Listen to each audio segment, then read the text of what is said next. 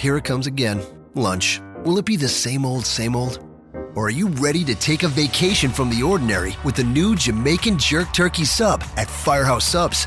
Freshly sliced smoked turkey breast, craveably sweet mustard sauce, and a hint of Caribbean seasoning. Just $5.55 for a medium. Save time. Order the new Jamaican Jerk Turkey Sub on the Firehouse Subs app. Firehouse Subs. Enjoy more subs. Save more lives. Participating locations. Limited time only, plus tax. Prices may vary for delivery. This podcast is a member of the Voices of Wrestling Podcasting Network. Visit voicesofwrestling.com to hear the rest of our great podcasts, as well as show reviews, columns, opinions, and updates across the world of wrestling.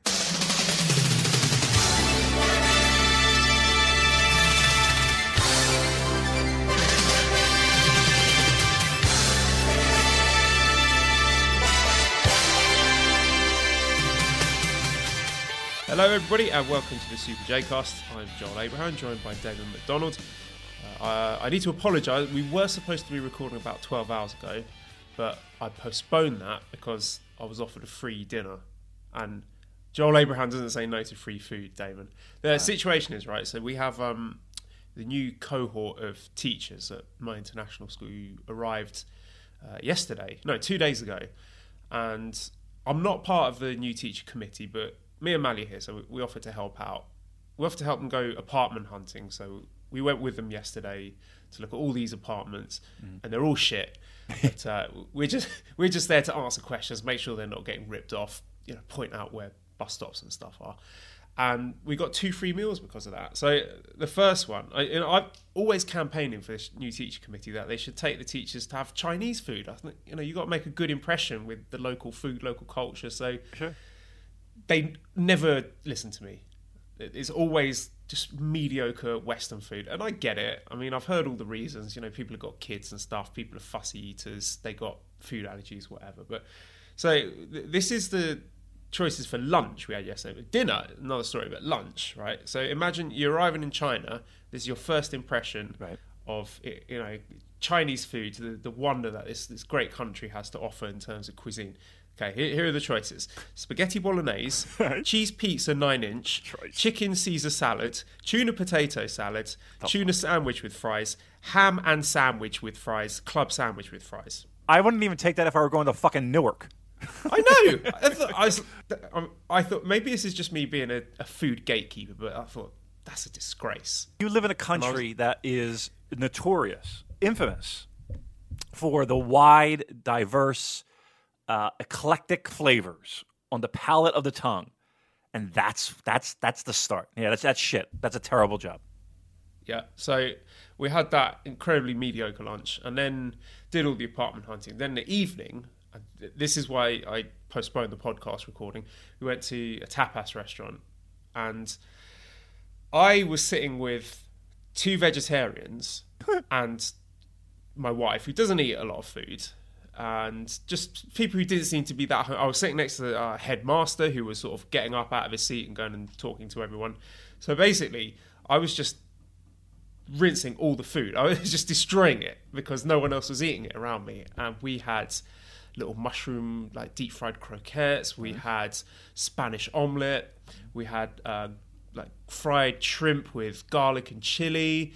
There was that jamon iberico, that really fancy, expensive Spanish cured ham. Yes. There was steak, like really good quality steak. There paella? Was, seafood paella. The seafood. What's the paella that's done with noodles? Fidwa, I think it's called. I'm not familiar with the fidwa, but yeah, okay. No one else was eating any of this stuff, Damon. It was just like, it seemed to be just me. It's just this little. I must have consumed like at least $200 worth of food in one meal. I'm proud of you. It was incredible. That's a good job by you.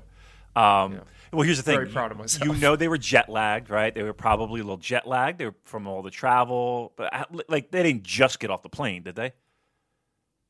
No, they've been there for about, I'd say, 24 hours. Okay, well, that's even worse, actually. It's the second day that kills you because your first day, you're running on adrenaline. You can't believe you're there. You're excited. You're nervous, all that shit.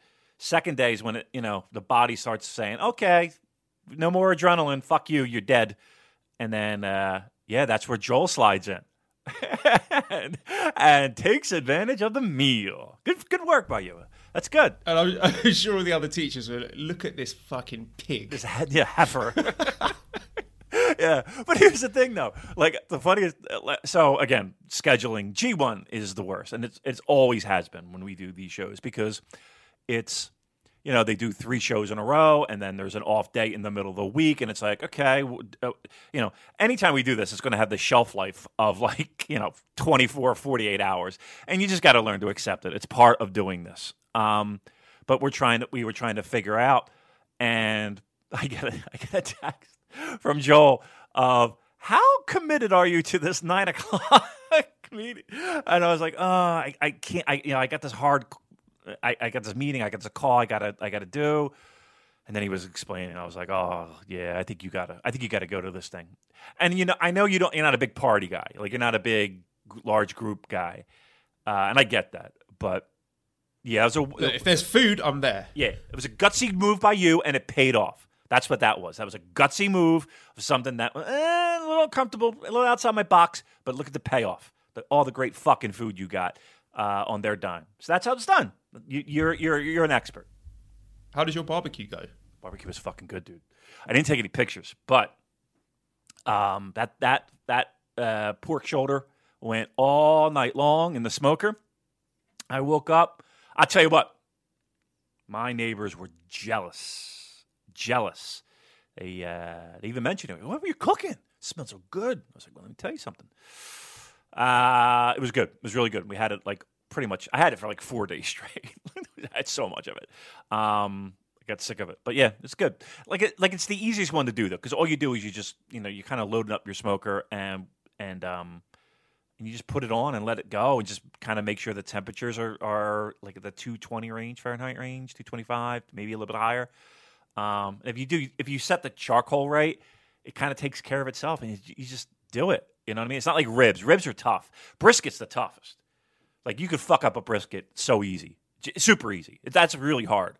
It's like if you get like good brisket, that's skill. Ribs are harder, but this is the easiest one. So yeah, just went overnight. It was great.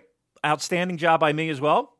And then talk to me about like seasonings. And what did you serve it with as well? I want to really try and picture this. Gotcha. So we had it on soft rolls, soft potato-y rolls, right? So very soft type of roll. I guess it would be like the equivalent of like what you would put maybe like hamburger sliders on, right? That kind of roll, like White Castle-y kind of thing. And then you put the pork on top of that. So the seasoning and the rub is sugar, brown sugar, paprika, onion salt, pepper. What else is in that? Like garlic salt, whole mixed mash of shit. So it's like a sweet at first, and then it's a spicy at the back end. And it makes like this beautiful bark on it, right? So it's got this smoke flavor in the meats. It's fucking good, dude. It really is. It really is good. Like I was really into barbecue at one time in my life. I was really like obsessed with making good barbecue, and then I just kind of felt, because it's hard. It's not easy. Like just making sure that the temperature is right and all this shit.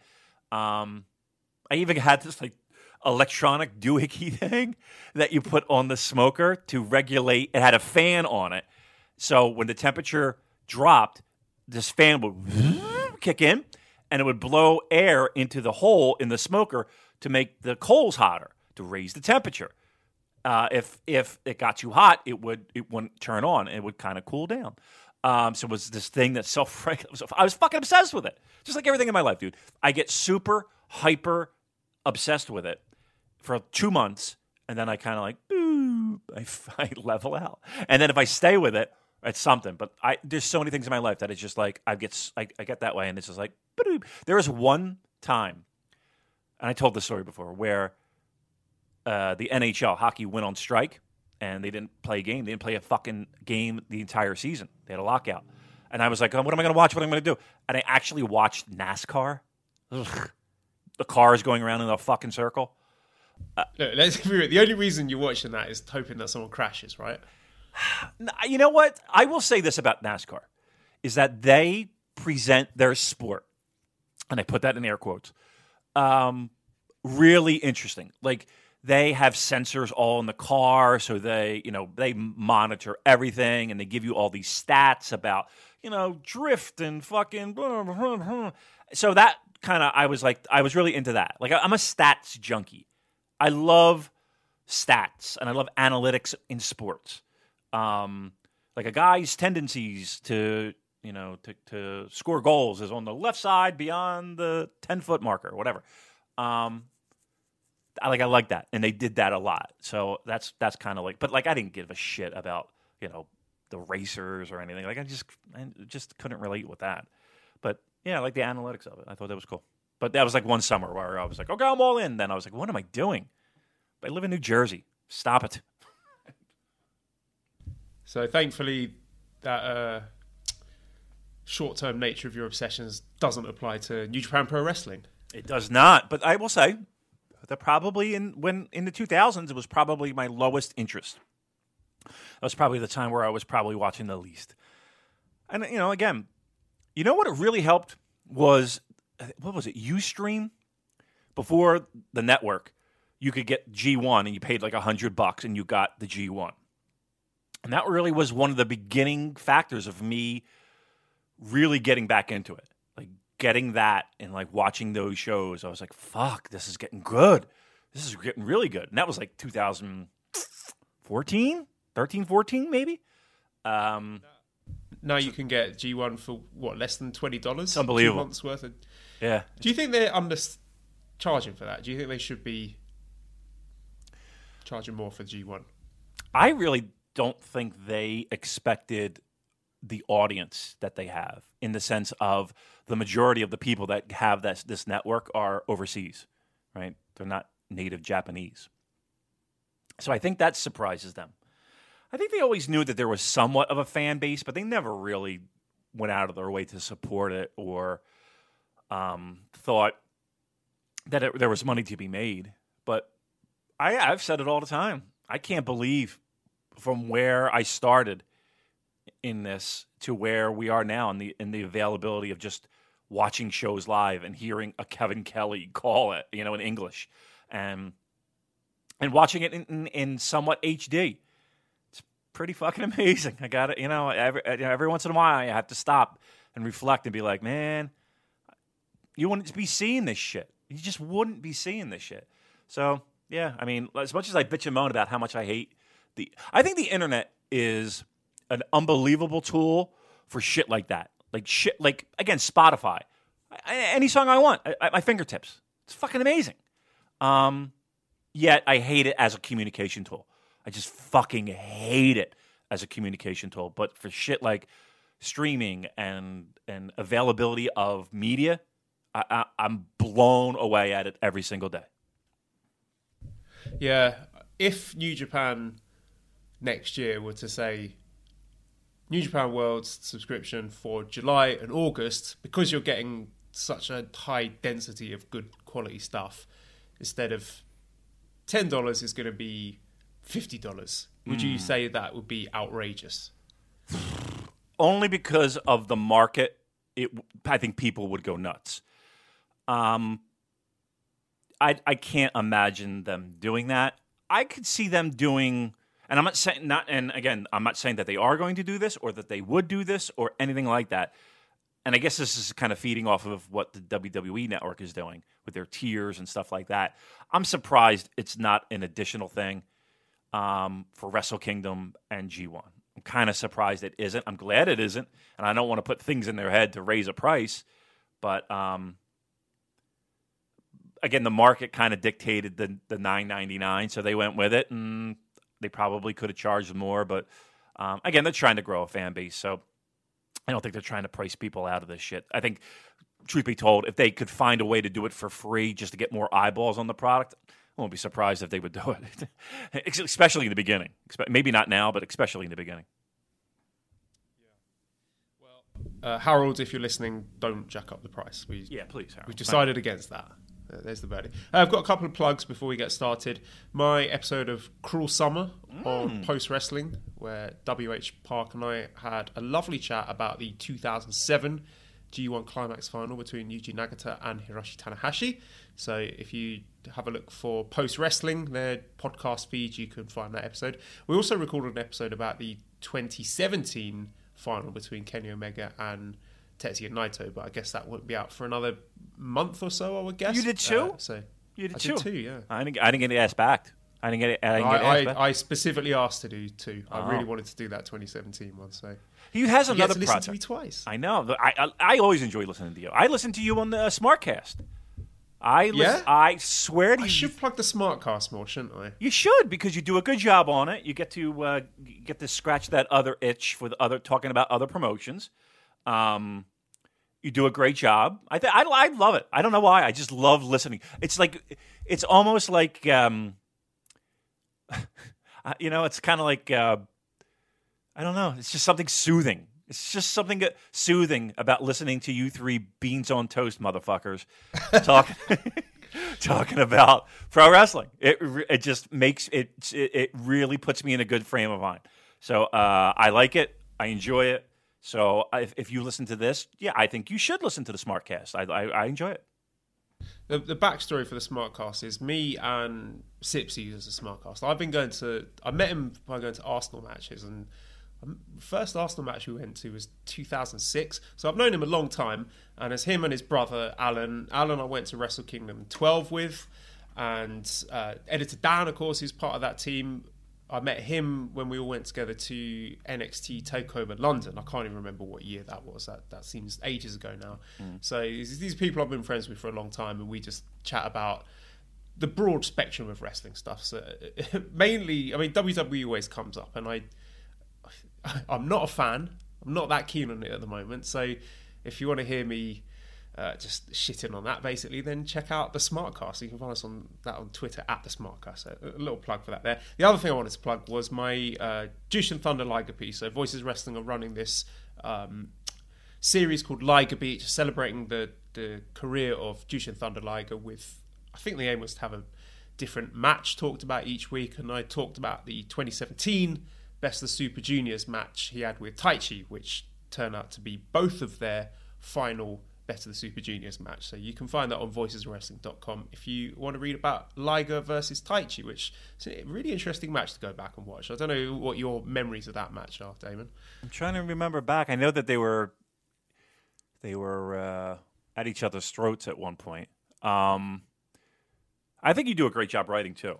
Not to stroke Joel in the beginning here, but I think you do a really good job with your writing. I love the way that you write. So yeah, you know what? I feel bad because I signed up to do a couple of those matches and I'm just terrible.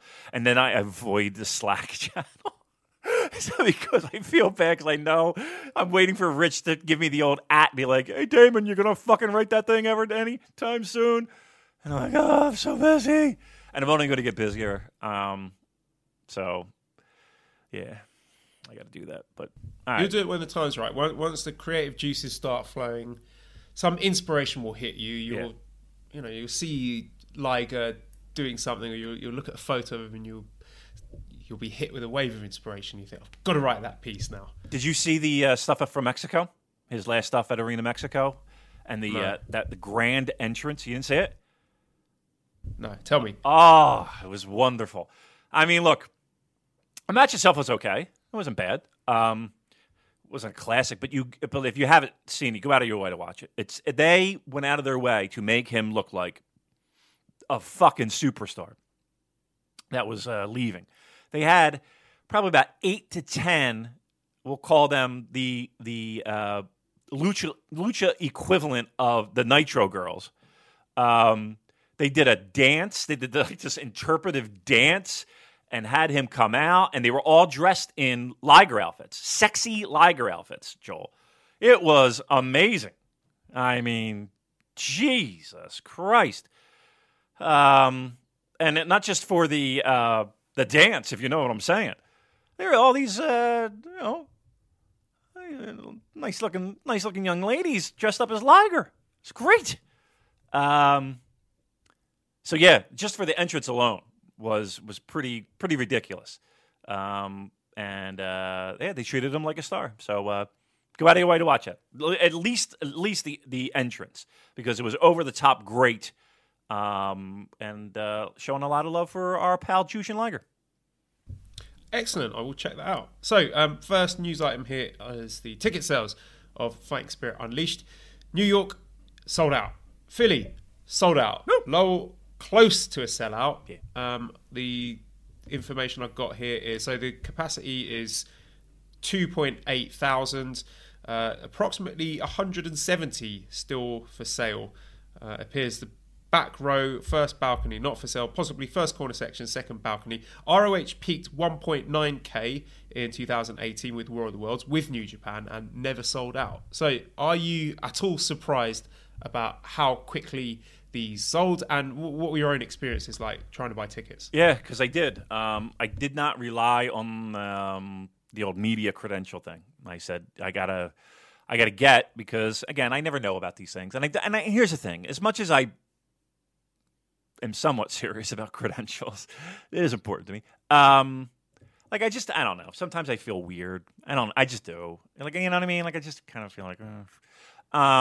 So if that happens, it happens. But yeah, so tickets went on sale. First, am I surprised? No, I'm not. I sat here and I told them, I've been saying it for years, they should be running this area.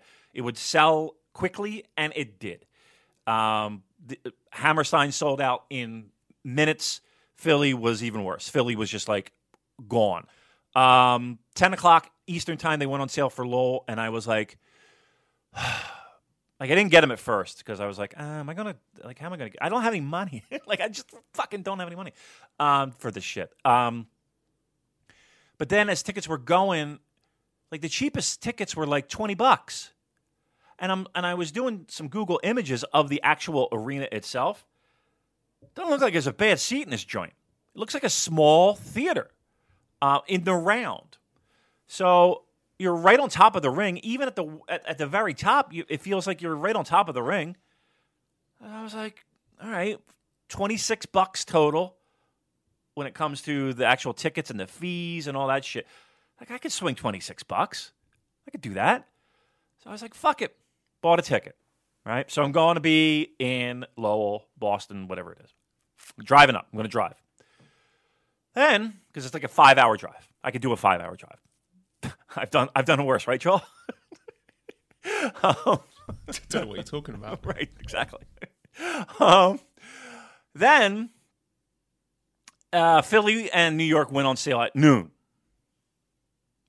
Those fucking things went. So I was doing the old, and I always get nervous when I have to get these fucking tickets because I had to get me, and I got Eric, because Eric, where he works, it's hard for him to get away to get on a computer, get tickets. So I was like, I'll get yours, and I'll try and get mine together. I'll try and get two together. So I said, I got to go Philly because we're right there. I mean, he is literal blocks away, and I'm like 5 minutes away. Got to do Philly. Refresh, like, 11:58, 11:59. I'm not. Clock turns, boop, and in I go. I'm in the queue, and I'm like, okay. And then it shows, and like before I could even pick tickets, first two rows were, you could see they were all around the ring. Done. I was like, fuck. So I just clicked on the first thing I could. Boop, got them. Third row for Philly. And then after I checked out, I double backed and was like, let me see here. I couldn't even get in. And then maybe a minute later came up, sold out. And I was like, holy, it was like 4 minutes. Maybe 5 minutes. It wasn't that long. And then John Carroll had actually got on Twitter. And I actually was like, I'm posting on Twitter. And he was like, yeah, you know what? It says sold out, but I think we just crashed the system. And I tried again, and I still couldn't get in, but apparently he did. Anywho, it wasn't more than 10 minutes. Again, it's the ECW arena, 2,300 arena. You're looking at about 2,200 people. I mean, and that's shoehorning people in. It's not, it's not like it's 20,000. I get it. But I think I truly believe, Joel, that if they ran a show and split the difference and said, we're going to run in, I don't know, whatever the building in Trenton is, Sovereign. Let me jump in. Sorry, I've got a question sure. from Nathan who says, was the 2300 ECW Arena a surprise choice of a venue? I would have liked to see them run the National Guard Armory. It's about twice the size and has raised seating. No, because here's the thing. Logistically, everybody knows where ECW is. I've been to the National Guard Armory. I've been there for a Ring of Honor TV taping. It's not just like an easy place. This ECW Arena is right near the stadiums. It's right. It's just a little bit easier for a lot of people. Right off of 95, like the National Guard Armory, you got to take 95, then get on 76. It's just a fuck. It's not. No, it's actually off of 95. But anyway, it's not right. Maybe who the fuck knows? It's not really in the city. It's like a suburb. This is in the city. It's right there, right off the exit. You can't miss it. It's not hard to. Plus, there's a little history. Plus, they've been there before, so they know the building. They know the logistics of the building. They've never run this National Guard Armory. Now, 23 was probably the smart choice. The problem with Philly is this. They don't really have a lot of great buildings over and above that. Yeah, they had that National Guard. Somebody mentioned the Liacouras Center. That's where Temple University has a lot of events. I saw a concert there. It's a shithole. You're literally driving into the fucking ghetto. You're taking your life in your own hands, driving up in there. I'm saying that half tongue in cheek and half not. It's not the safest of areas. It really isn't. Yes, it's Temple University, but Temple University is this college that's in the middle of North Philadelphia, which is not the safest place in the fucking world.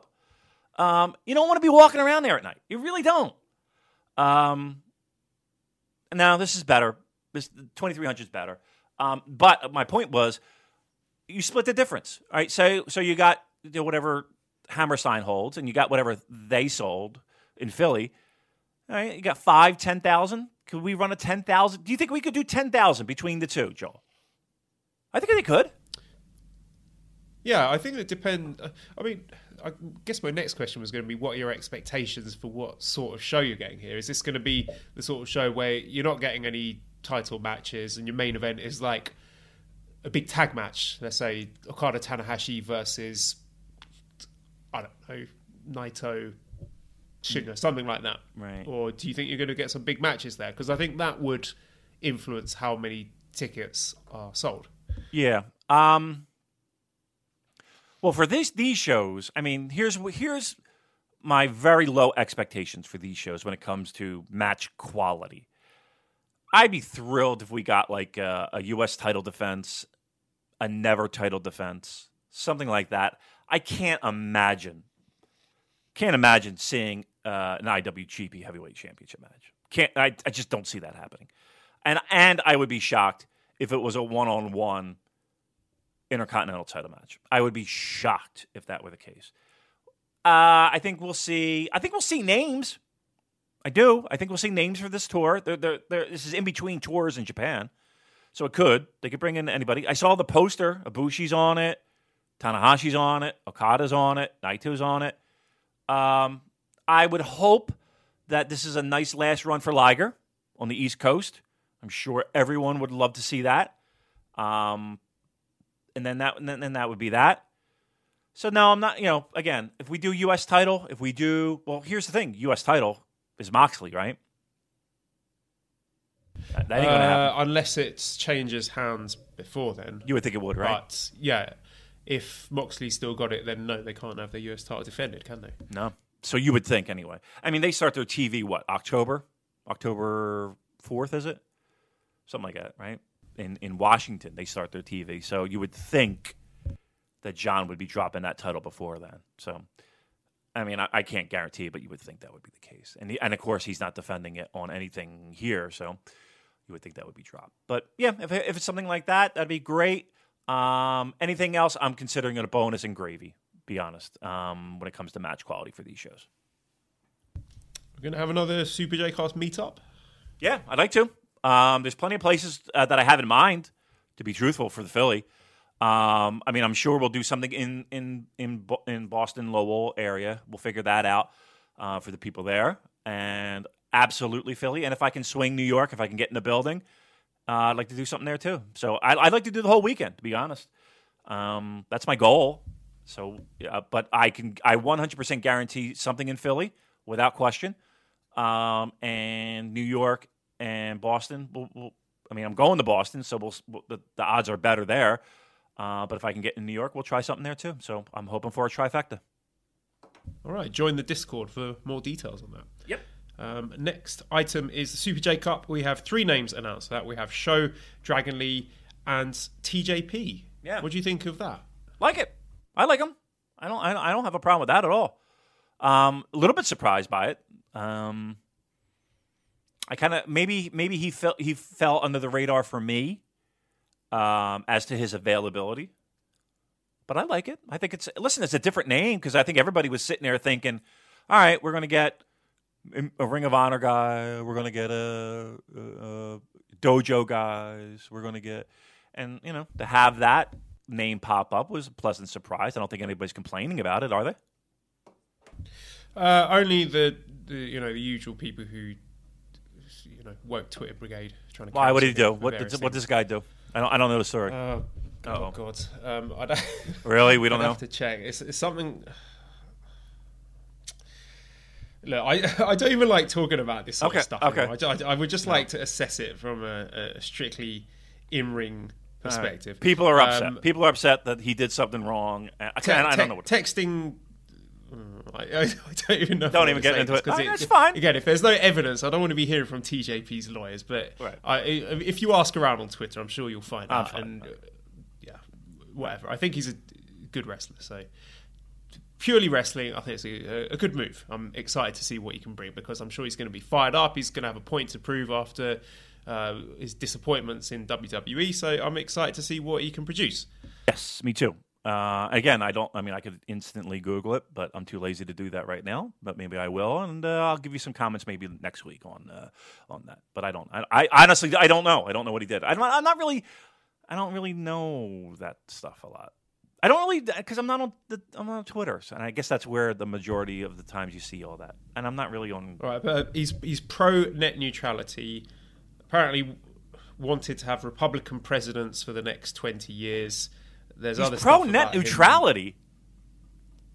Yeah.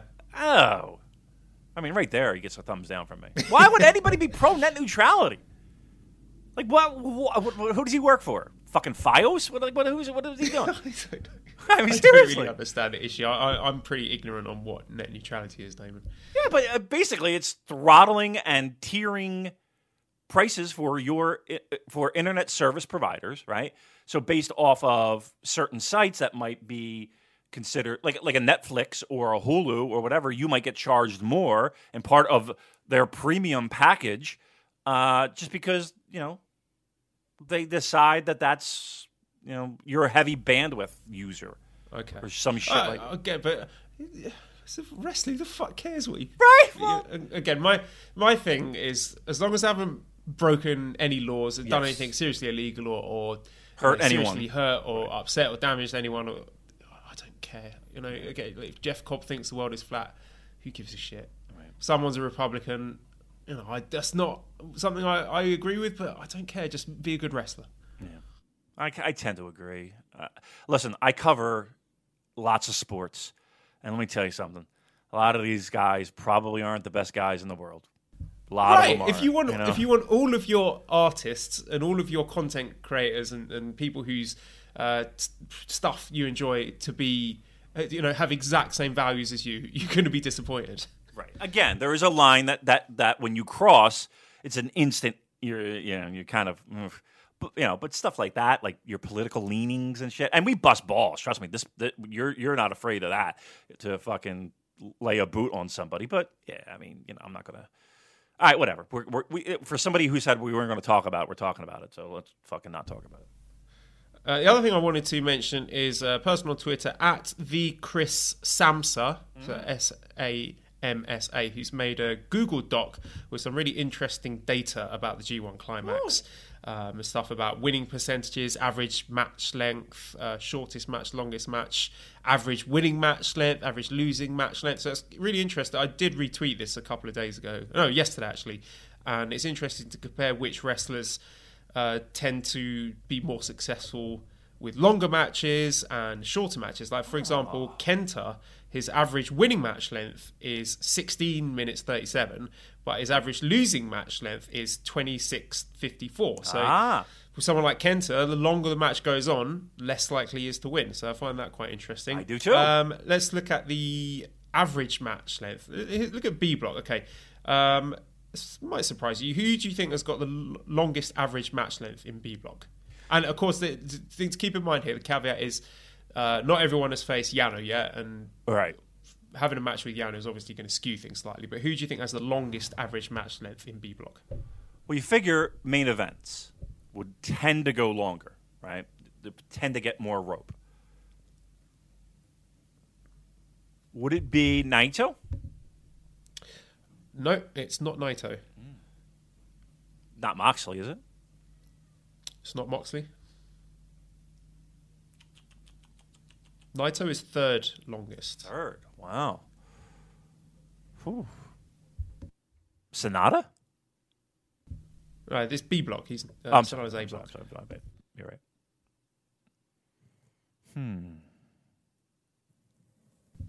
Who has been delivering big epic matches day in, day out in that block? Oh, Ishii. Yeah, it's Big Tom. Really? Tom. His again, he hasn't faced Yano yet, which is something to keep in mind. But his average match length is 19:04, and the next longest is Jay White. Wow. 15:44. That doesn't even seem that long. Yeah, but what's the longest in A block? It is Ibushi, 1940. So that's long. About 36 seconds longer than it's not that Ishii. much though. Yeah. Huh. But Okay. a big gap between Ishii and Jay White. It's a good 4 minutes there. Okay. Obviously, I mean, you know who's got the shortest average match length. I would say Yano, obviously, in the big. Can you guess what it is? What's the average Toru Yano match length in this G1? He's had a few quickies, hasn't he? He's had a few quickies. And didn't they say... Like me in the bedroom. I would... under 5 minutes, right? I would probably go like 4 minutes... I'll say 4:20. 3:51. Wow. I wonder how much he's getting paid for that. But here's the thing. It's all compressed in one little tiny bundle of energy. You know what I mean? It's like a little pod of flavor that just drops on your tongue and explodes in your mouth. Like you know what I mean? Like none of his matches are boring. You can't sit here. You might not like the style. You might kind of be like, oh, yeah. But to me, I'm on the edge of my seat at every Yano match. Because it's, again, do I want to see a 19-minute Yano match? Fuck no. That gets old. It's interesting you say that, David, because his total match length, you put all 5 of his matches back to back, total match length, 19 minutes, 13 seconds. Right. That's good. That is called putting somebody in a position to win.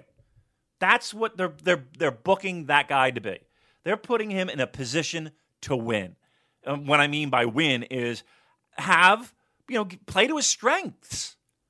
You know, that's exactly what we want to see. Just that sprint of nonsense of unpredictability and ball shot and roll up and undo the turnbuckle and fucking throw his shirt over to somebody's head and choke him out. That's great. I mean, that's perfect. All right, let me try A.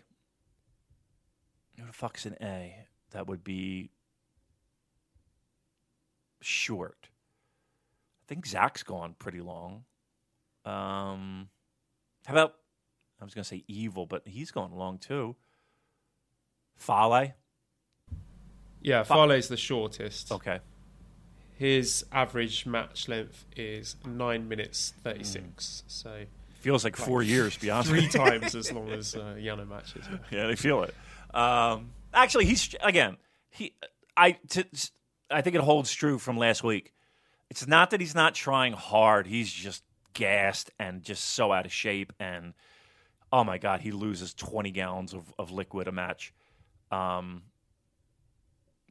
he's fucking Fale. I mean, there's what are you going to say? It's not that he's not trying hard. That heart is beating 272 beats a minute, but it's fucking Fale. What do you want? Let's get into these results then. So the first show in Hiroshima, so let me just get out. So Wednesday, July 24th, Hiroshima Sun Plaza Hall.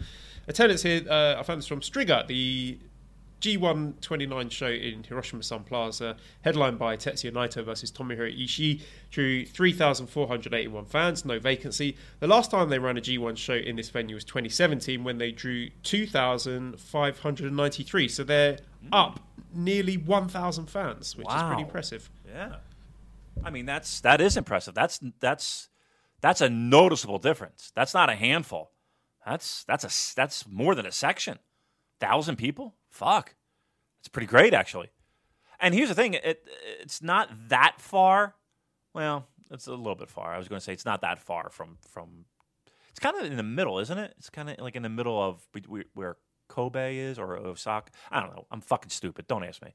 But that's still impressive. 1,000 more. That's good. That's good. That's good stuff. So our first G1 match was Juice Robinson defeating Toriano in 4 minutes 28 with a Pulp Friction. Kind of feel like Yano's running out of material at this point, but I thought this was okay. It made Juice look quite smart, quite savvy, because he was wise to all of Yano's tricks. And I don't know, I thought it was interesting that they put the Yano match in the opening spot here for the tournament matches, because previously they've been putting it in the middle to break up the quote-unquote serious matches. So it was an interesting choice to put it at the start here. But, it's a Yano match. I don't know how much there is to say about it, really. Yeah, I mean, it was exactly everything that we just talked about 2 seconds ago.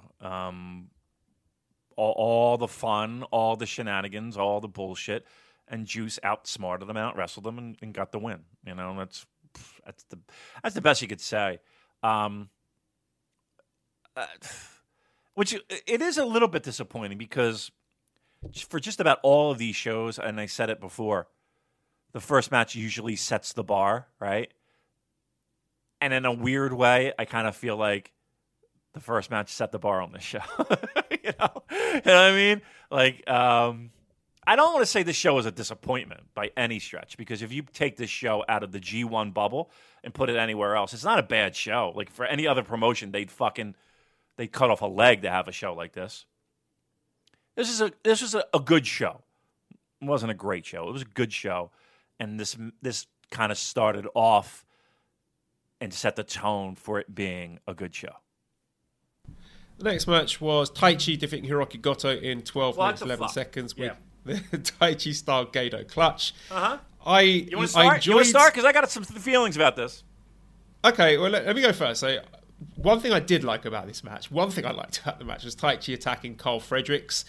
So going after the LA Dojo young boys to try and get at Goto. I thought that was pretty cool, but it didn't really go anywhere with that. It didn't lead to anything. But these two, they just don't have very good chemistry.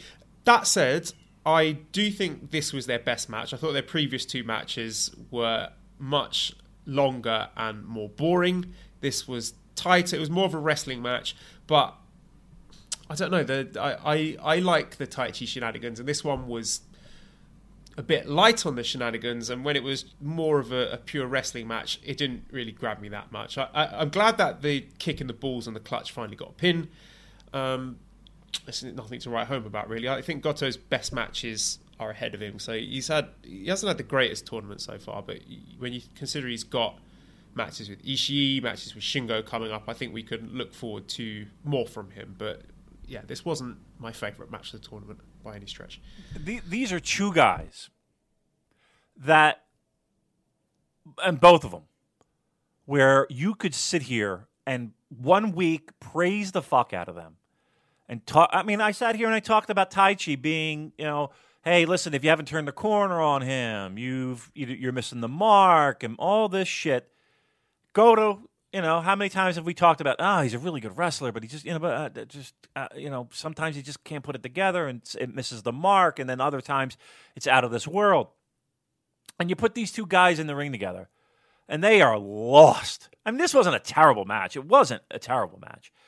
It was a good match, but You're right. They just don't have any chemistry. They just don't work well together. I don't know what the fuck it is. They just don't have it. And yet they continually put them in the ring together, which is mind-boggling to me. These two, by and large, for me anyway, might be the most frustrating two individuals on this roster because you never know what the fuck you're going to get with these two. You can never set your watch by these two. It's unbelievable how inconsistent. And again, you put them together and they just don't mesh. So that's a problem right then and there. But just again, from week to week and month to month, you don't know what the fuck you're going to get. I don't know why that is. Well, how can two guys, Joel, be so utterly inconsistent? I have no idea how. Yeah, it's just one of those strange things, isn't it? That they can, with the right opponent, have incredible matches. You put either of them with someone like a Ishii or presumably a Shingo. I mean, we haven't seen Goto Shingo yet, but I've got a pretty strong feeling that it's going to be good. Then maybe they need an opponent who can bring the intensity and the fire and the pace to them. And they are not the sort of wrestler to generate that intensity by themselves. Okay. Is that a mark of a great pro wrestler, though? I don't think anyone is sitting here trying to tell you that Goto or Taichi are great pro wrestlers. You don't think there's people out there that aren't hammering home Goto being a great wrestler? You don't think he can have? Okay, I would say he is a guy who can have great matches, but for me, the consistency isn't there for me to call him a great pro wrestler. And I think that's fair and objective. Now, I'll also say that maybe, he is arguably on the downward slide of his career, right? He's certainly not climbing that ladder. He's not a young pup. Maybe injuries and all that. But then, we say that, and then a month later, he's in some fucking, B-level house show fighting for the Never title, and you're like, holy shit, what a fucking great match. And Taichi's just, 2 weeks ago we were saying the same thing. I don't know. I don't know. To me, those two are more frustrating than anything complaint people have of Jay White. Like, I'm just and I hate to say it, at least Taichi has turned me around to at least notice him, and at least I wouldn't say respect. That's a bad word, because I always, listen, they always get that, but it's more of, you believe that there's an opportunity to have a great match. Yeah, I'm totally in agreement with you with this one, Damon. Let's talk about the next match then, which was Jon Moxley defeating Shingo Takagi in 14 minutes 45 with a Texas Cloverleaf. So these two had some history in Dragon Gate USA. There was a nice interview with Shingo, actually, and the quote from that is he's talking about Moxley. We were actually in the same group together there. I drove to venues with him. This was a long time ago, 2009, 2010. He drove this really beaten up car, a mess inside and out. It made me think, man, life is tough for an American indie wrestler. It just made me laugh thinking about Jon Moxley and Shingo Takagi on the road together. But I love this match, Damon. I really like them getting in each other's faces at the start. There were some cool spots, one spot that wasn't that great was when Moxley did his dive through the ropes and he just kind of landed in front of Shingo, didn't really connect with it, and then Shingo grabbed him and did a Death Valley driver onto the floor. It was a bit clunky. I don't know, something went wrong there. But other stuff I enjoyed. Moxley showing respect to Red Shoes Uno, who obviously the father of his new best mate, Shota.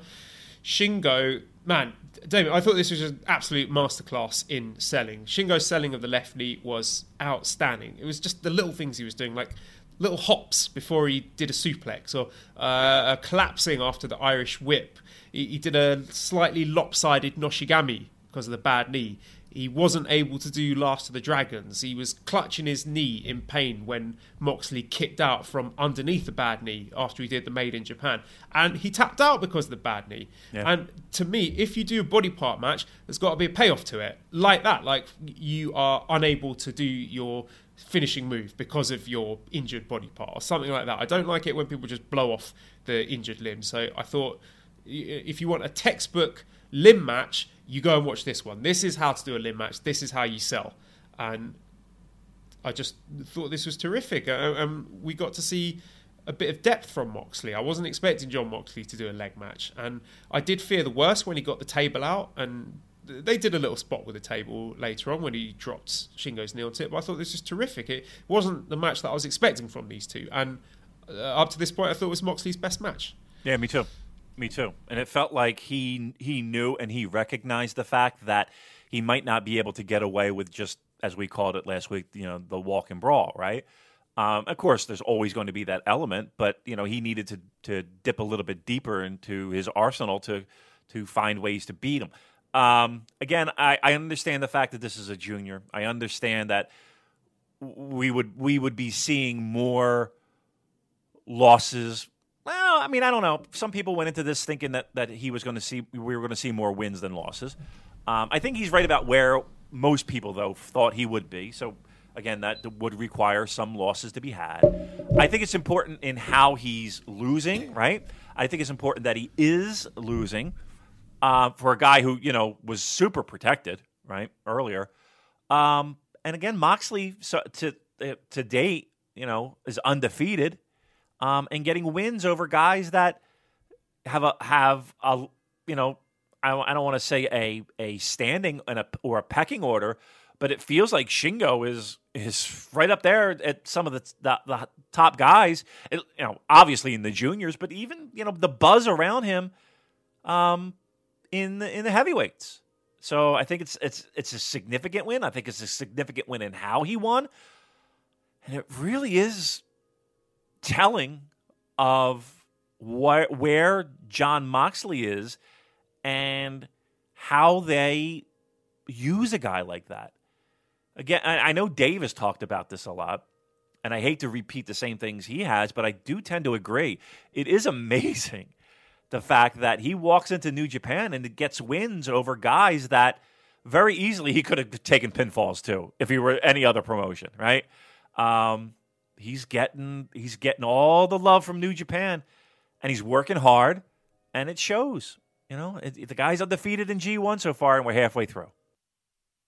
Yeah, we got plenty of questions about Jon Moxley coming up, so we'll keep our powder dry for that one. Next G1 match was Jay White defeating Jeff Cobb in 50 minutes 50 with the Blade Runner. My resolution for this G1, I've got short attention span, Damon, so I decided when I'm watching, not just G1, watching movies or whatever, reading a book, I try and put my phone away, put it out of reach, because otherwise I'm addicted to it. I drift over it, I'm grabbing it, I'm looking on Twitter, I'm on the Slack, I'm on Discord, just fucking about. I'm not really concentrating on what I'm watching. And for a Jay White match in particular, I really have to make sure the phone is away because, rightly or wrongly, Jay White matches are best appreciated when you're concentrating and paying attention. So for this match, I thought, right, I'm really going to concentrate here. And I think I enjoyed it a lot more as a result. And I'm not saying that everyone should have to do that. I definitely hear the arguments for people who say, no, the wrestler should be good enough and exciting enough to grab your attention, not to put the onus on you to concentrate on that. But I enjoyed the Jay White control period here because when you're concentrating, just seeing him systematically take apart Jeff Cobb's neck was, to me, very compelling. Just little things like when he grabbed Jeff Cobb's hair when Jeff Cobb tried to do the kip up. And this control period was punctuated by some nice, big, flashy throws from Cobb, which Jay got some great hang time for those. There was a really scary pop-up backdrop as well. I got flashbacks to Chris Benoit against Sabu. I was like, oh God, I hope he's okay after that. I love the way that Jay White was baiting the elbow into the Saito suplex by nudging Jeff Cobb's left arm, which was pointed out very astutely by Kevin Kelly on commentary. And honestly, I don't think there are many people who think about their matches and opponents as much as Jay White does. I think he, to coin a phrase from another wrestler, he's a very cerebral wrestler. I think he thinks about these little details a lot. And the little details are really good, but you do have to pay attention to them. And I think a lot of people will miss them. And I don't know if that's just a criticism of Jay White, that they're not attention-grabbing enough, but that's just my opinion on it. I think you've got to put the phone away when a Jay White match is going on. Crowd were pretty quiet, but they did pop for Cobb's big power moves. It was, I thought, one of the better ref bumps there. It looked quite authentic. It didn't look as contrived as the others. So, yeah, I thought this was decent. I mean, a lot of people have criticised it, but I enjoyed it. He's not for everyone, right? He definitely isn't for everyone. And especially in an era when we are so accustomed to big moves and big kickouts and big, splashy, high-impact pro wrestling. I will say that a lot of stuff does fall under the radar to a lot of people. Now, and I'm not even saying that I'm watching this with such a critical eye that I can see all those little subtle things. Because I don't. Sometimes a lot of that shit goes right over my fucking head. One, because I'm stupid as fuck. And two, you're right. It takes patience to watch a Jay White match. And that's both a good thing and a bad thing. What? Are we going to just chalk it up to his style at this point? Are we just going to chalk it up to him being him and either you get it or you don't get it? I guess, right? Because at this point, I can't imagine you getting an additional layer of Jay White. This is Jay White. This is what you get. Heel Jay White, I think, as a babyface, would you think he's it's coming? got a very different kind of run in him. Yeah. Would you would think would be coming, right? Yes. Yeah, you would think. Yeah, I would agree with that. I would agree with that. I don't know. I just went on a rant about Tai Chi and Goto, but Jay White's not frustrating to me. Unfortunately, Jay White is, I think, maybe not my cup of tea. Because here's the thing, Joel. The critique of Zach is that you have to pay attention to his matches as well. You're not necessarily going to get high impact. You're going to get limb work and interesting and varied submissions and tying people up into a pretzel. And that might not be for everybody, right? And there's plenty of people out there that are just like, I just can't get into this. I just can't, for whatever reason, I just can't fucking wrap my head around it. Maybe we just can't wrap our head around Jay White.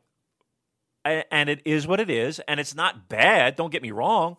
It just misses the mark. And I will say this too. For a lot of people that do critique this and critique him unjustly, a lot of these people, it's still, they can't get over the fact that this is young lion Jay White.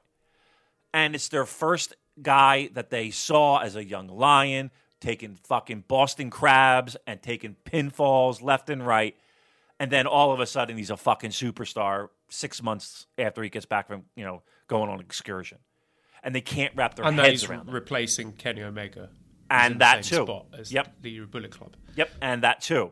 And they just can't wrap their fucking heads around that Jabron is now the leader of Bullet Club and all that. And it's their first, it's their first guy that they truly saw be a young lion, leave and come back and become a superstar. These people, and again, I'm not knocking, I'm not gatekeeping, I'm not doing that. I'm just kind of stating what I see.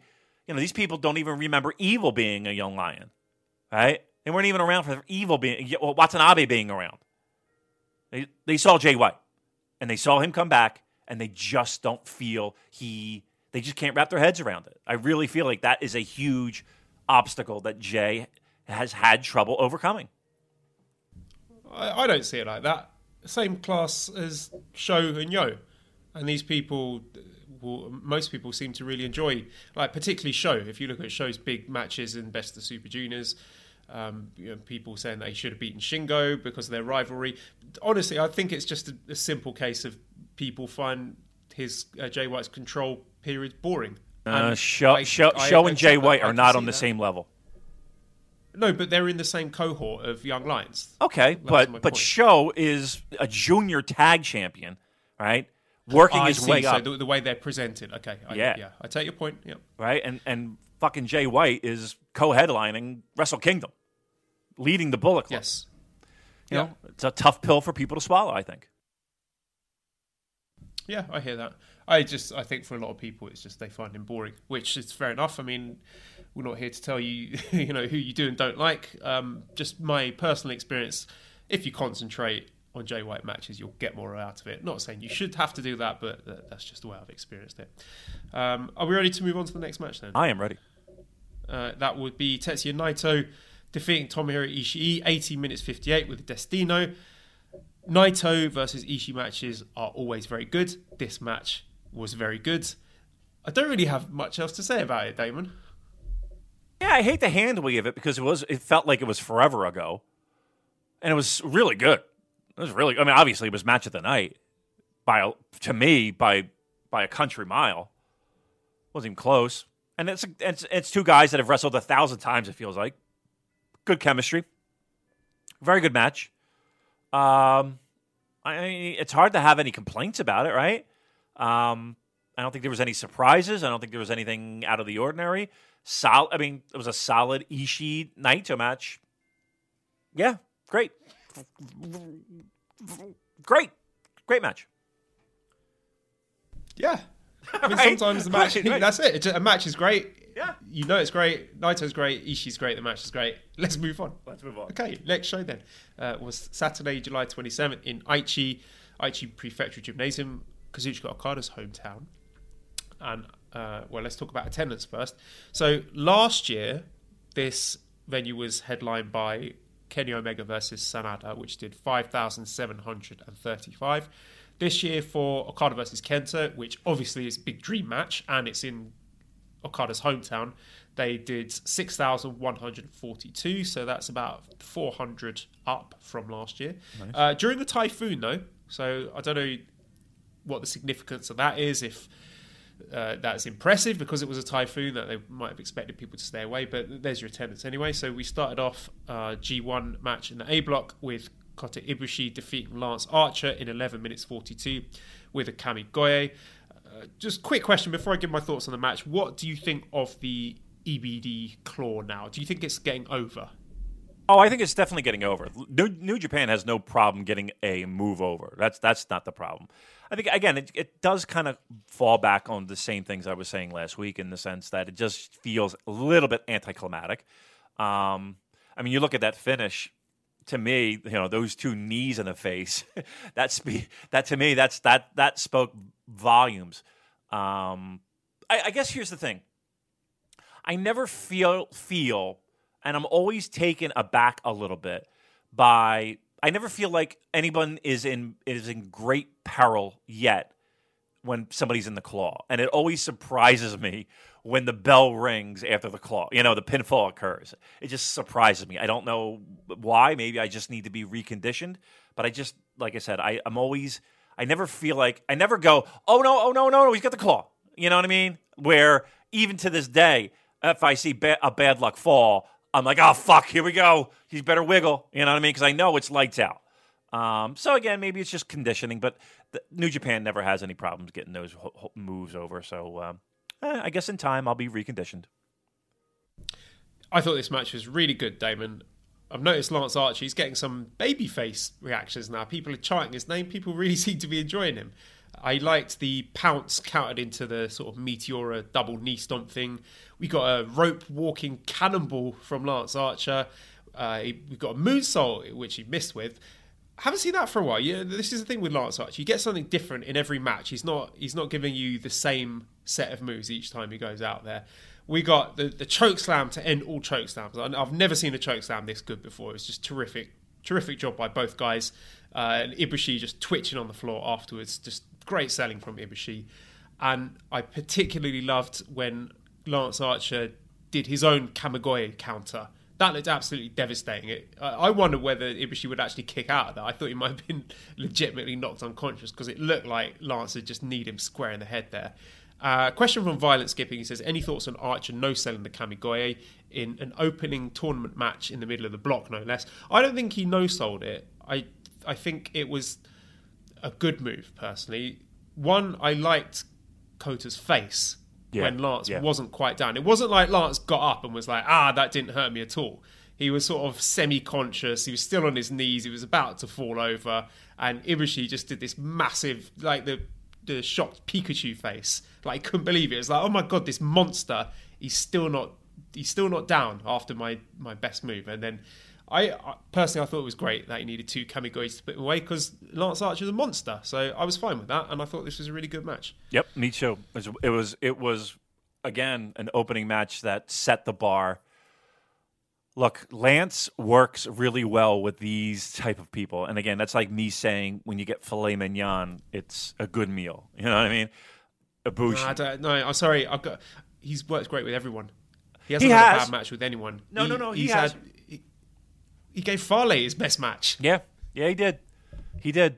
Yeah. No, and again, I don't mean to say or come off like, oh, he's in the ring with 2 great pro wrestlers, so of course he's going to have a good match. No.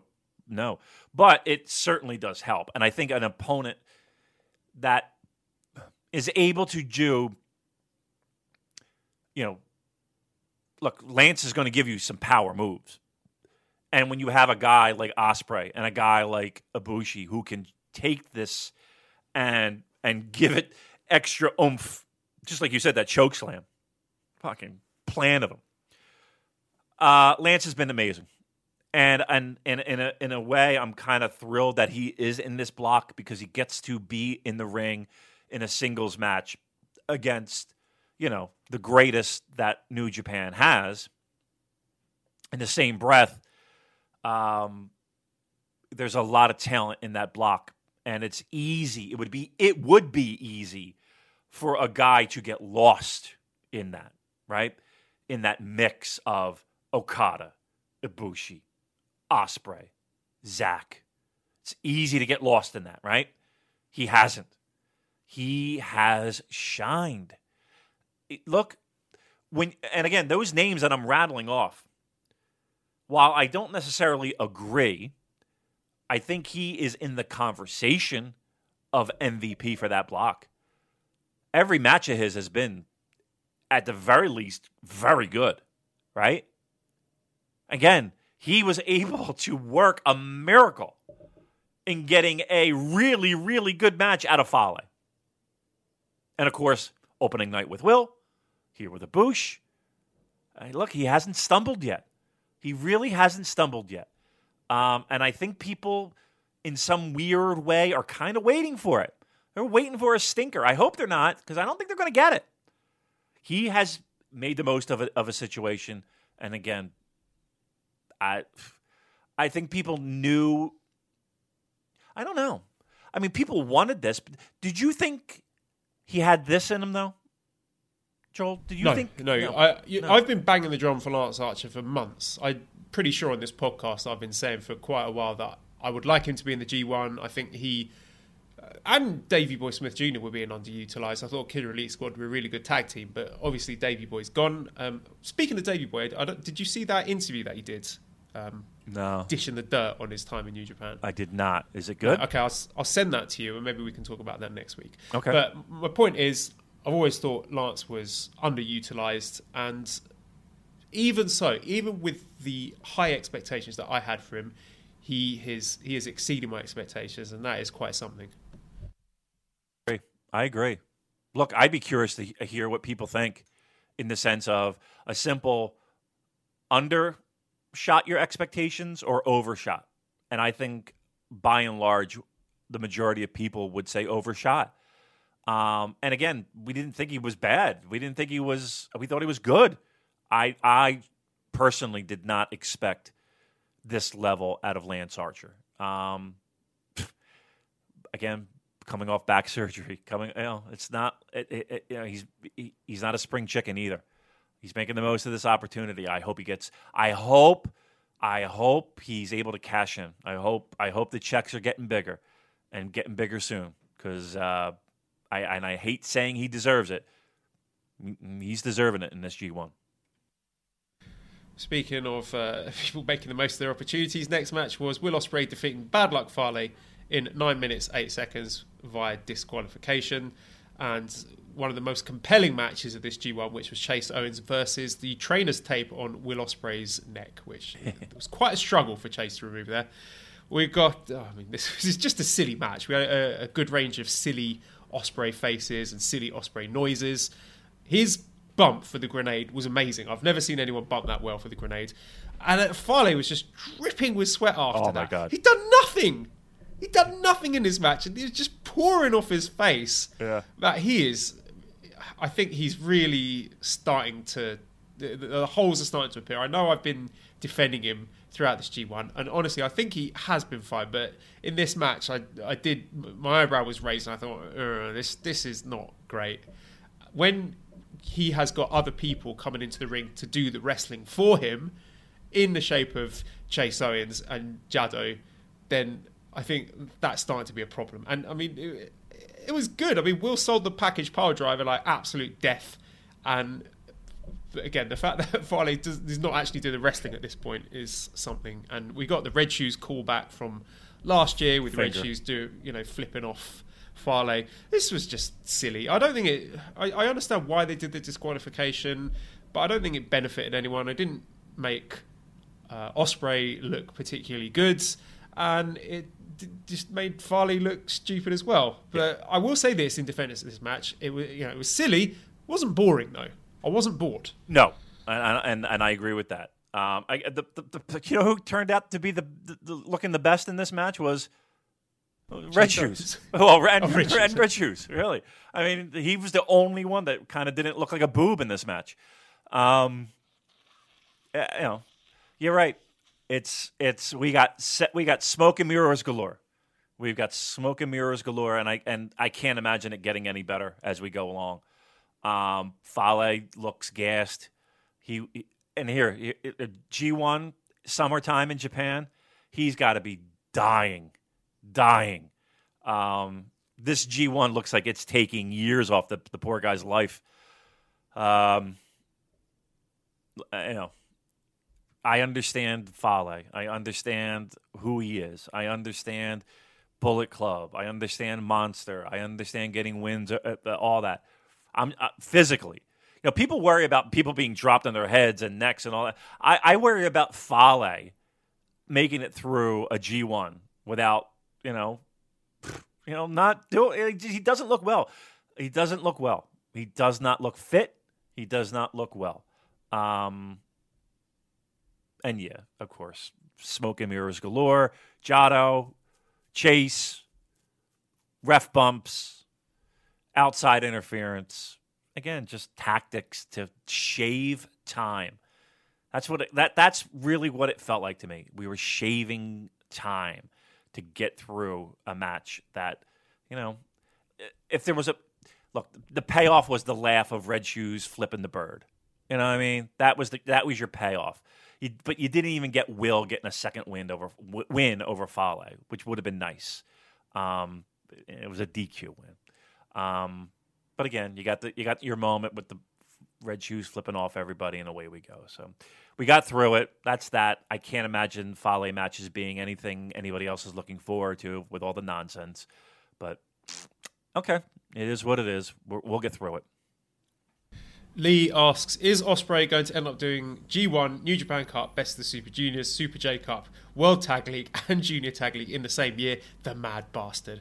Could you see Will work in either of those tag leagues? I mean, look, I think there's better uses of his time. Like sitting at home in an ice bath would be number one. 2, playing with his new samurai sword. We don't need him in that. I mean, here's the thing: he's not like. Well, I was just about to say, he's not like he's not going to work. He's a nut. He's a fucking weirdo that feels he needs to do that. to jump around in World Tag League. He's the guy. Like, he's the guy that would do that. So, yeah, keep him out. The only thing that I'm thinking is Robbie Eagles needs a partner if he's going to enter the Junior Tag League. Christ almighty. I don't want Ospreay to be in either of those tag leagues. I really don't. Just I know. after G1, take the rest of the year off. We'll see you at Wrestle Kingdom. Right. It's fine. I'm okay with that. Me too. And imagine us sitting here saying that. You know what I mean? Especially the year he's having. You know, it would be great to have him in there because it would make it 5 times more interesting, right? But yeah, I'm okay. Stay home. Take one. Listen, if I see him in both, he's lost it. He's lost it. If he's in both, there's no need for him to be in both. Really, to me, there's no need for him to be in any. But he'll probably, you know what? You're right. He'll probably be in the junior tag. He probably will be. Okay, next match was Evil defeating Zack Sabre Jr. in 16 minutes with the Evil. One thing I particularly liked about this match, Damon, was Zack countering that referee holding the leg kick spot. I like the fact that he countered that because I hate that spot. I enjoyed this match. Some people have been quite down on it. I like them trading submissions. That was an interesting twist, seeing Evil busting out his submission chops. And I really love the move Zack did where he did... where Evil went for a lariat and Zack kicked his arm and then followed it up with a leg sweep straight out of Mortal Kombat. I just enjoyed that little combo. It looked really cool. I thought this was a really good match, and I'm going to put the loss for Zack down to, as he said in the post-match interview, Boris Toffing Eater Wanker Johnson Tosser. You know, I never did get your thoughts on that, Joel. That's an impact on your life, right? I'm never going back, Damon. No, that's it. You done? Yeah, he's Donald Trump with a private education. He's a posh Donald Trump. I think he portrays himself as sort of like a buffoonish, kind of clown. Yeah, he is a very intelligent and dangerous man. Is he like tries to come off as like I'm working class and I'm oh no, he doesn't even try that. Like there was an incident with I think it was David Cameron. They were asking David Cameron what was the costs of a loaf of bread to see, is he in touch with the people? And David Cameron was like, oh, I don't know. I have a bread maker, and made himself look like an idiot. They asked Boris Johnson the same question, and he said, I've got no idea. I know how much a bottle of champagne is. So he totally leans into the aesthetic of being the big, posh buffoon. But I think he pretends to be stupider than he actually is. And he is like I said, a very dangerous, racist man. And wow. I hate him. And I hate the fact he's not even elected. And how can I, support a country that are putting people like that in charge? I hate it. I really hate it. Yeah, I'm sorry. I got nothing for you, man. I'm living it here. So, all right. Yeah, I do like the fact that he is kind of preoccupied mentally in his excuses. Let me throw something by you. And I heard this before, and I personally didn't necessarily feel it as much in this match as I do in other Zack matches. And I'm going to throw this by you. When you have a Zack match, no matter who he's in the ring with, you're wrestling a Zack-style match. One, do you feel that? And two, is that a good thing?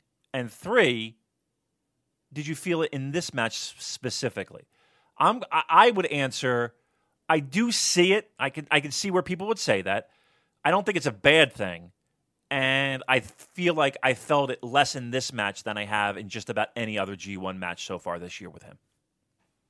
Let me look and see who he's wrestled against so far. So, yes, I think Evil wrestled more of a Zack match than an Evil match. Fale, yeah, that was a Zack match, wasn't it? Because he was sort of climbing all over him doing submissions. The Okada match was very short. It was 12 minutes, but yeah, it was just Zack basically getting all his moves in and then losing to a Rainmaker. Right. I thought the Sanada match was more of a balanced match. I thought we saw just as much Sanada in that as we did Zack. And I think the Tanahashi match as well was a good mesh of Zack and 2019 Tanahashi, which is a more mat-based, grappling-based Tanahashi. Right. So I would single out those two matches as matches where it was more balanced, but the previous three I mentioned were more Zack matches. Do I think it's a bad thing that he imposes his style on other people? Not for me personally, because I enjoy his style. And I think the matches are more than the sum of their parts, because sometimes you see two people having a match together and it's 50% of this guy's moves, 50% of the other guy's moves, and that's it. But I feel that even when Zack's style is the predominant force in the match, I think he draws enough of his opponent out to make it compelling. I agree. I would agree with that. Do you think that's a fair criticism of him, though?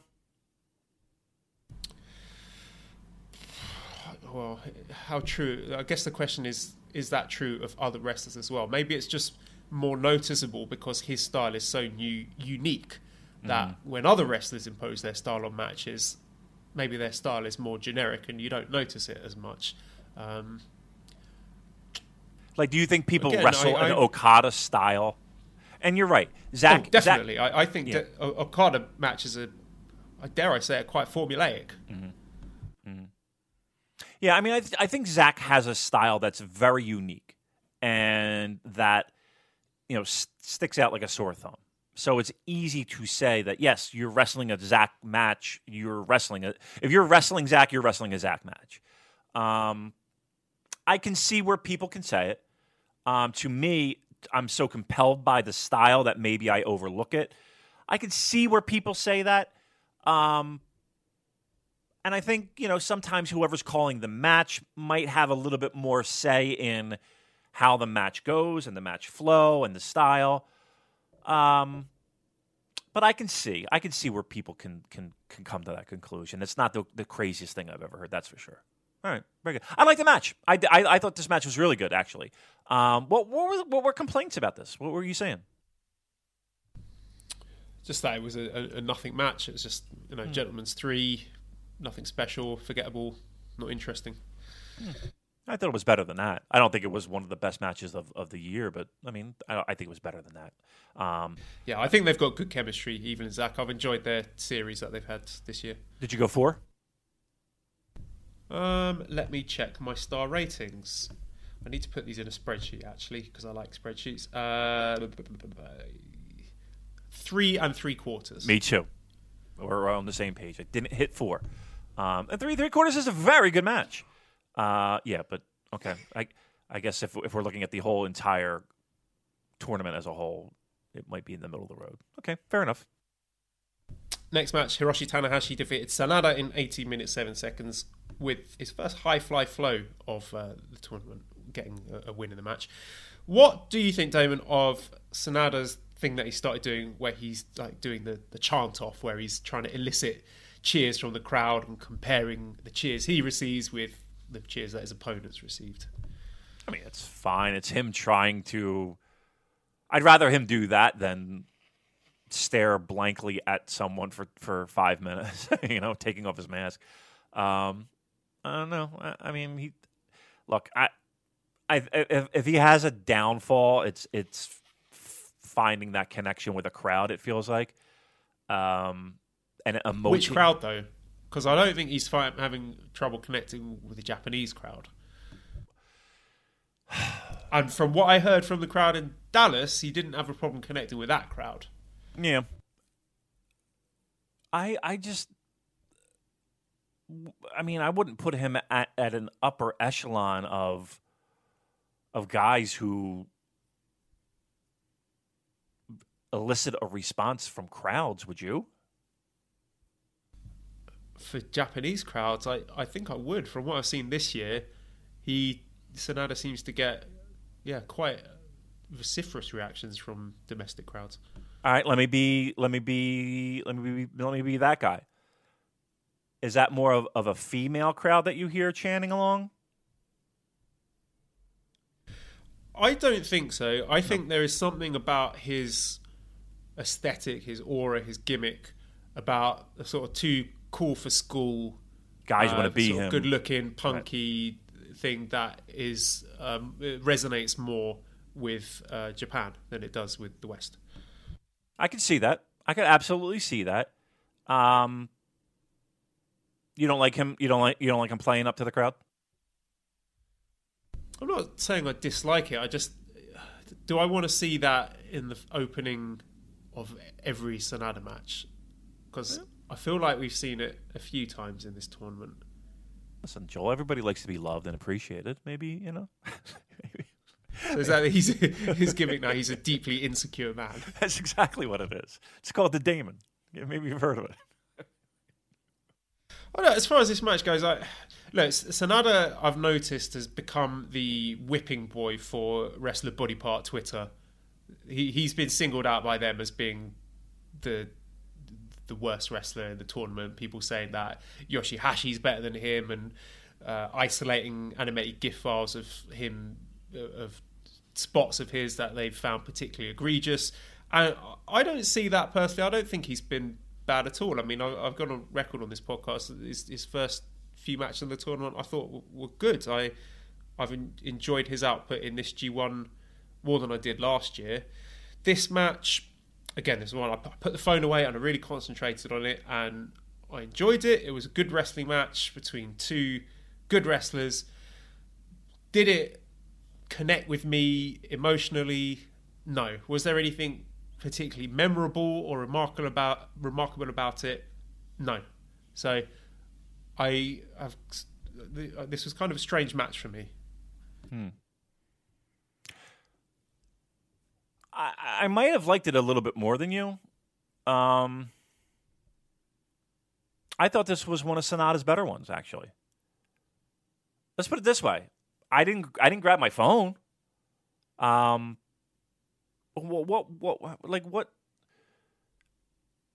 I don't know. I mean, listen, people like different things, and sometimes it's hard for me to wrap my fucking head around that. Where I'm just like, wow, what do you mean? Like, what do people want? What? They're saying he's had a bad G1. Yeah, let me clarify. My star rate for this match was 3 3/4. Again, I thought it was a really good match. But maybe I'm not articulating myself properly. I don't know. What am I trying to say, Damon? What stood out to you in this match? If you had to do the elevator pitch, you're going down in the elevator with someone and they say, hey, how was that Sanada Tanahashi match last night? This was a match between two guys who tried to out-wrestle each other. And to me, made it look as compelling as you can with... There wasn't a lot of danger, right? There wasn't a lot... Again, it wasn't... It felt like a really good 80s pro wrestling match. And that might not connect with everybody. But that's... Like, I truly felt like it was... You know how people got that emotional spark from... And this is a match that you even said that it was good, but it didn't really connect with me. Cody Dustin from AEW, right? Yeah. When I watched that match, I felt old school, Mid-South, Memphis wrestling. That's what I got from that, right? And it kind of tugged at my heartstrings, and maybe the nostalgia button got pressed, right? And I felt that way here. I felt like I was watching like 80s main event, big time spot, NWA title wrestling match from St. Louis, right? I really felt that here. This felt like an 80s American style pro wrestling match. I guess I could see where people might not connect with that. That's the vibe I got from this, and maybe that's why I might have enjoyed it a little bit more than you did. I think it's notable for something we've been saying for a while, that it is Tanahashi's style, isn't it? He's definitely toned down his style, and you could see that in this match. Like, again, more sort of grappling-based stuff. I was almost sort of getting echoes, not in terms of the match structure, but just in terms of the dynamics, to when Tanahashi wrestled Keiji Muto is it the main event of Wrestle Kingdom 3? You did the podcast, didn't you? On that, didn't you? I did. Yeah, I did eggshells for that. So, do you know what I'm saying with the kind of the older guy on his way out with the up and coming young star kind of aesthetic, where one guy is perhaps looking a bit broken down, can't really go like he used to anymore.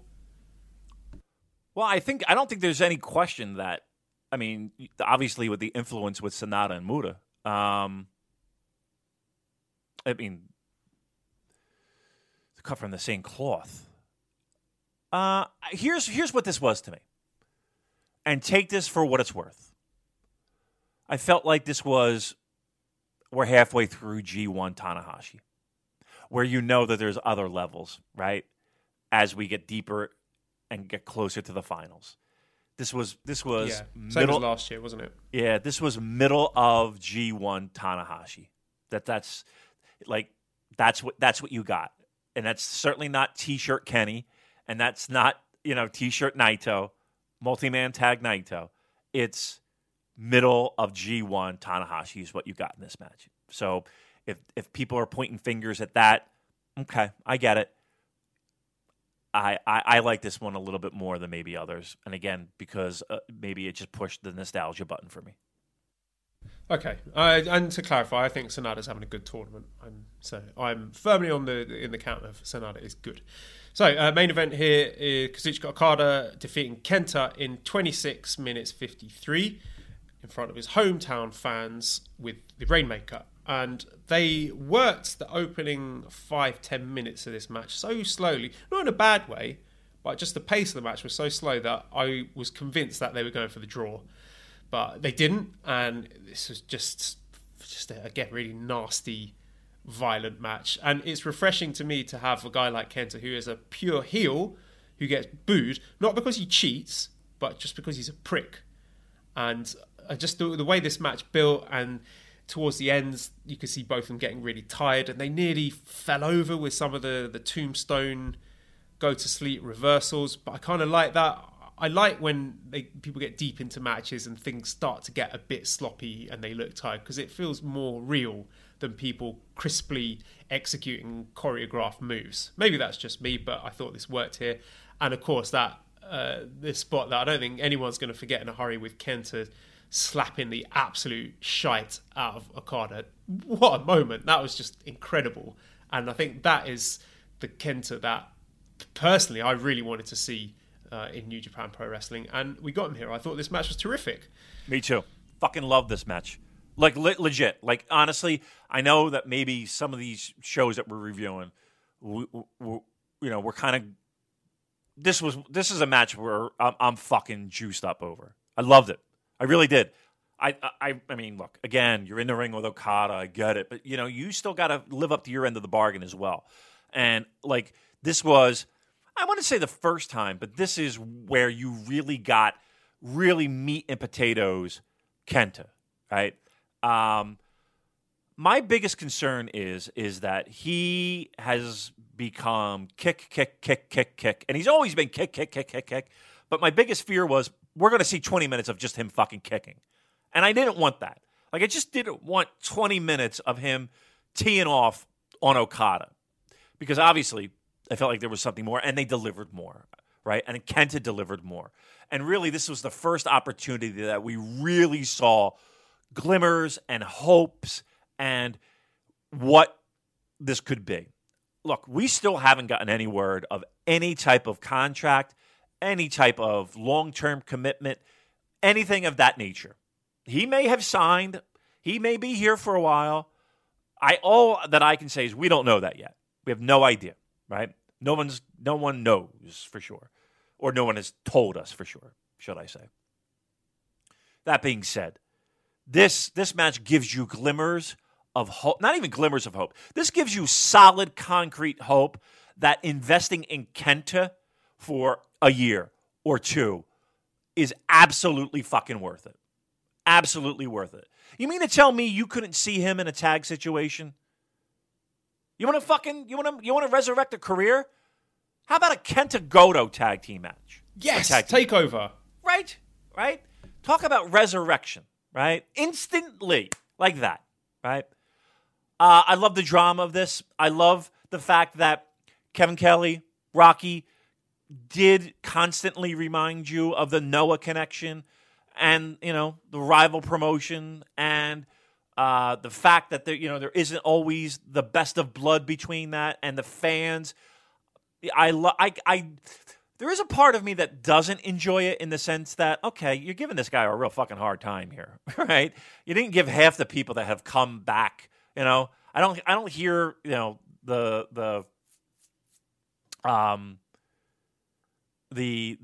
venom for Shingo, right?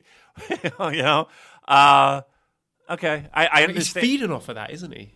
But it helps, makes it even better, right? It does make it even a little bit better. Not even a little bit better, a lot better. I like the fact that he feeds off of it too.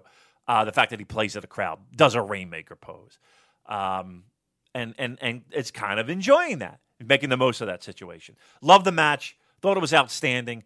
I went 4.5. And again, the biggest thing is that it gave me excited. And here's the thing too, I still think you can do Kenta and Okada somewhere down the line. I still think that is still a match that people would want to see, and I think it'll happen. I really do. I think it will happen. And I think I like the fact that when they did give Kenta that first loss, it was to a top fucking guy, right? He didn't lose to fucking Evil, right? He lost to the heavyweight champion, which I got no problem with. Were you surprised that he lost? Because a lot of people, myself included, had that penciled in as a Kenta win. I did too. I definitely did. Yes, I was surprised. Again, I don't necessarily. I do think that they have. I still think they have that in the bag. I don't think they wasted it. I don't think it's hurt that he did lose. Pro Wrestling Logic 101 to me felt like it would have been perfectly fine for Okada to take the loss. I'll tell you what though, the win really has me at the fact that Okada's running the table here. It really feels like this is an Okada year, and maybe the first time that we see Okada going to the finals, winning and picking an opponent. I would not be surprised at this point if that were the case. All right, we had a question from Ian. He says, not too long ago, I asked you guys of the possibility of Okada winning. Now, halfway through the tournament, how are those chances looking? So, Okada's remaining matches are, he's got Lance Archer later today, Sanada, Evil, and Ibushi. So, I don't know, because I like the idea, and I think I said last week, we need to have the champion win at some point just to see what happens. Just to have that as a possibility, so we don't every year immediately write off the champion's chances of winning the G1. But if you were going to have the champion win, would you have them go 5-0? I mean, are you sort of killing the drama and the suspense there by just having him bulldoze his way through the tournament? I mean, out of those 4 upcoming matches, Archer, Sanada, Evil, Ibushi, do you think he's losing any of those? I would think he beats Archer, right? I think the one that would I would circle to be like, oh, that one might be tough, would be Ibushi, right? Because to me, that helps set up that. I mean, that easily could be a championship defense, don't you think? Yeah, I think there's reasonable doubt for all of these. Actually, I think Archer would be Archer. A cool. Well, okay, but just my pitch would that be is that it would be a cool little title defense. Maybe you could do in the States, but it's the third match from the top, so I don't think Archer's going to beat him. Sanada, they've been building this rivalry of theirs where their matches have been going longer and longer and longer, and Sanada's been pushing him further and further. So in terms of their long-term rivalry, it wouldn't shock me if that was either a time limit draw or if Sanada got the win. Then if Sanada gets a title shot, then we're seeing 4 Okada-Sanada matches in the calendar year, which is quite a lot. Evil has beaten him before. He beat him in the G1 2 years ago, so he's got the history there. And yeah, Ibushi is a big enough star. He signed that new contract. You think there was a reason he signed that new contract. You think they're going to give him a big push at some point and have him in the title picture. So maybe not so much with Archer, but with Sanada, Evil, and Bushi, you could definitely make the case for him taking a loss there. But again, how do you see it playing out? See, here's the thing. I think, as weird as this sounds, I think a Sanada win or an Evil win does more harm than good to them. And here's why. We've seen Sanada challenge many times. We've seen Evil challenge times.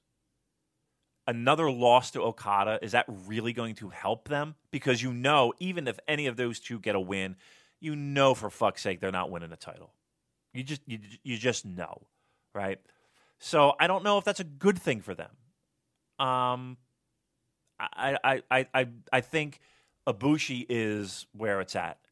If there's going to be a loss, and trust me, I'm not 100% set in stone on that. Now again, him beating Archer and him beating Evil and him beating Sanada, to me, that just lends more drama to, hey, can Okada go undefeated, right? And be the champion and win, because not many people have done it. And all that story. And then there you go. You got Ibushi fucking him over. Okay, but then you're going into that big main event at Budokan Hall with Okada already through. He's already won the block, so he's already going to be in the final. And the main event is him just protecting his unbeaten records, but with no possibility of Ibushi going through. I don't think they do that. Yeah. So you think he loses to Sanada or Evil? Yeah, I just think that there's got to be something at stake for that Ibushi Okada match, and Ibushi's already lost to Evil and Kenta, right? Which means that he would have to win his remaining 4 matches, and Okada would have to lose 2 in order for it to mean. No, he could lose 1, and then if Ibushi beats him, then he's level on points, but he's got the tiebreaker. Right. Is that right? So Okada only has to lose once, and then Ibushi wins the rest of his matches. Yeah, I think Okada's got to take a loss just to keep the drama of that final match. Who's he losing to? Sonata, probably, right? I don't know, because Sonata's record is not good in this tournament. He's got 1 win and 4 losses. So it's not as if he is being pushed hard as a strong challenger, is it? He's in terms of the results, he's had a poor G1. Right. Do you think they give it to Lance? I really don't know. Not third from the top. I think if he's, if someone's going to upset the champion, then that's got to be co-main or main event. I think they've tipped their hands. Oh, it could be totally wrong. You're going to find out in a matter of hours, but I don't see it. So who's tonight? It's Okada, Lance? Yes. Give me your thoughts. Give me your predictions right now as we record at 7:51 p.m. on the East Coast. What, for that particular match? Yep. Okada wins. Okada wins. All right. Yeah. I don't know. Lance win? Title defense? That would be fucking great. I would love that. Wouldn't it be I would great? love it if Lance wins. All right, fingers crossed. Let's get some good karma. Lance wins.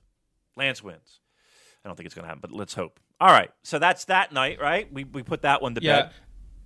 Okay, another question. Glosia says, what's the possibility of Okada winning the G1 and defending on both nights? I presumably means Wrestle Kingdom, against 2 potential forthcoming losses this tournament. I don't think it's going to happen because I don't see any of those 4 guys, Archer, Sanada, Evil, Ibushi, having a challenge at Wrestle Kingdom. Damon, if I put a gun, Super J-Cast gun to your head now, who's winning A block? I said Tanahashi, and he's still in the mix, obviously. I mean, Okada's got to lose like more than 1, though. He's got to, gun to my head, I'm saying Okada right now. Okay. A question from Chris who says, who the fuck is going to beat Okada now? It's safe to assume Sanada will beat Okada since it's headlining over Tanahashi Ibushi, but who else orders Okada win the G1? So I think we've answered that question, but Chris has brought out the salient point that Sanada-Okada match is headlining that show, so take that for what it's worth. And should we move on to the next night of G1 climax matches, which was Sunday, July 28th in Aichi Prefectural Gymnasium, attendance of 5,278, and we opened up the G1 matches with Hiroki Goto defeating Toru Yano in 1 minute 42 with it says Goto style roll up. So I thought Goto style roll up, that's what it says on the website. I thought Yano leading the chaos chant was quite funny, and it's a 1 minute 42 second Yano match. What can I say? What do you want me to say? Right, it was exciting and fun, and it did all it needed to do. T-shirts and and that was that. So good on everyone. Great job. Next, we had Tomohiro Ishii defeating Juice Robinson 17 minutes 54 with a vertical drop brainbuster. This feels like a different Juice Robinson, like a different man. We're watching a different wrestler out there. He feels like he's a man. Feels like he's really grown up. Sandpaper. The Moxley match has changed him. Yep. And he is just looking like a tough as nails, credible main event guy. He's carrying that aura. He just looks like a serious guy out there. Yep. And I love it. I thought this match was great. Just one tiny criticism. I thought there were a few too many of the no cells fighting spirit. No yep. cells. Yeah, yep. sort of popping up after big moves. I thought they went to that well once too many times. But maybe that's a bit of a nitpick. I thought this was great. And I particularly enjoyed when Ishii reversed the Pulp Friction into the Tiger Suplex, because that looked incredible.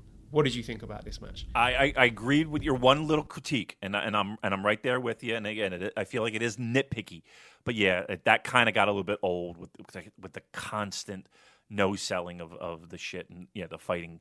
But again, I can kind of see where you want to do that with Juice, especially with a guy like Ishii, because we're trying to establish sandpaper and grit and toughness, and he's not just the dancing bear and the fringe and all that shit.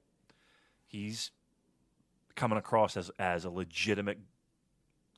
That's the thing. Like, he's coming across as a legitimate guy who, if and when he holds other singles or even tag gold, he seems credible, right? Again, I've always said that wrestlers need conflict, and they need, and I call it grit and sandpaper, and they need that. It helps them. It helps elevate them, and this is what we're seeing in front of our eyes of Juice taking that next level. Here's the thing: I really appreciate the fact that, one, the company is patient. They always seem to be. But that Juice is as well. I mean, this has been a real slow burn. I mean, this Juice transformation is over 2 years old, right? I mean, this is not like we're hot-shotting somebody. And I think, here's the thing. Does anyone have credibility issues with Juice Robinson right now?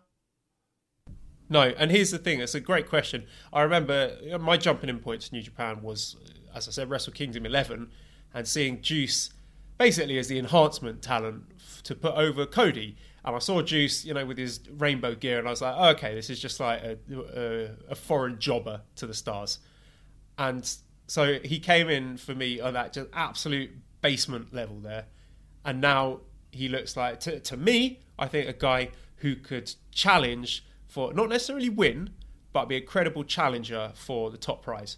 Yeah. He could get into the G1 final. I think I would have no problems with that. Let's say we have Okada versus Juice in the G1 final. I wouldn't be scratching my head thinking, what, Juice Robinson in the G1 Climax final? What's going on here? Right. To me, it would feel like a Carl Anderson, right? I mean, as a bad analogy, but it would feel in that world, in that realm. Look, this is textbook, classic, slow build Japanese pro wrestling with a New Japan spin, right? Slow burn, paced with a payoff. Here's the thing, not with a full plate of payoff, but every once in a while you could get invested in juice, and then you get a little bit more invested, and then you get a little bit bigger of a taste, and you get a little bit bigger of a taste. And yeah, what you have right now is credibility. There's no one complaining about fucking Juice Robinson is in, no one is. And even with this G1, you're building and building and building on top of that.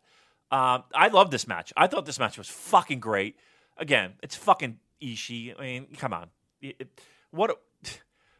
I mean, every fucking year, it's unbelievable. But, yep, you can cart him out, and he just performs at such a high level and such an entertaining level that, you almost come to expect it.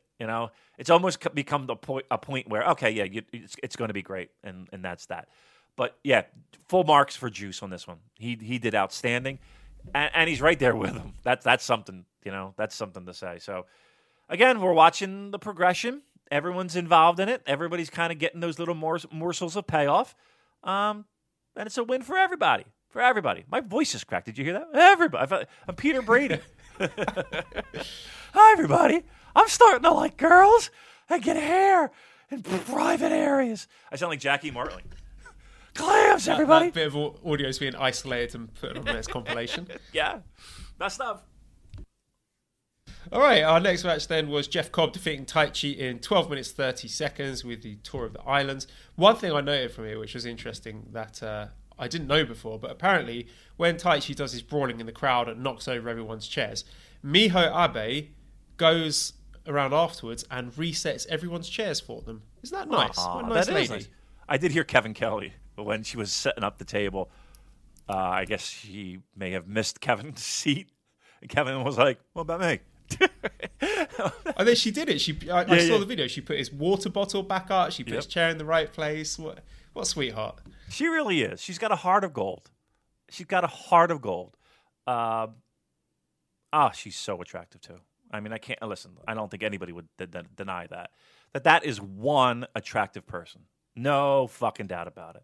Imagine spending 24 hours in that. Could you imagine? Oh, what life would be like. Just amazing. What, just to be Miho Abe for a day? Yeah. Oh, man. Imagine what would you, oh, man. Oh, my God. What would you wear? I'm trying to think of something wholesome that Really? I would do. Really? Would you go? I'm failing, though. Really? No, me neither.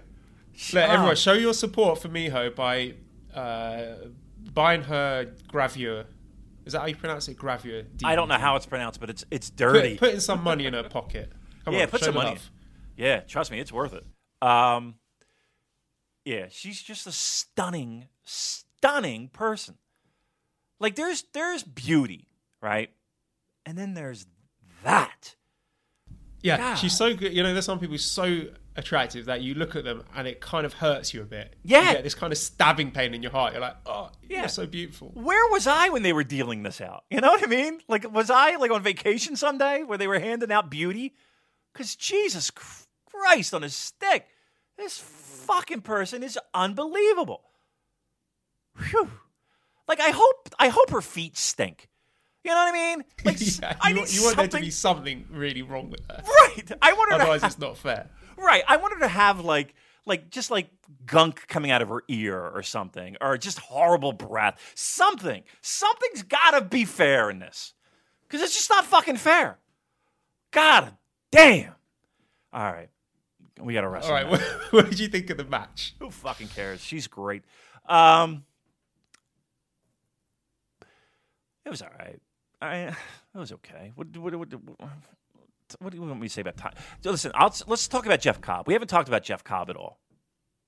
What are your feelings of Jeff Cobb? Questions about him. Yeah. What are your feelings about Jeff Cobb this G1? let me throw the questions at you, and we All can give our responses framed via the questions. So Wintlesk says, why does Jeff Cobb look bad in this G1, even when he wins? Or is it my imagination? And Jazz says, something isn't clicking all the way with Cobb's run in New Japan. What do you think it is? It always seems he's not taking full advantage of his physical abilities against his opponents. I do agree with those.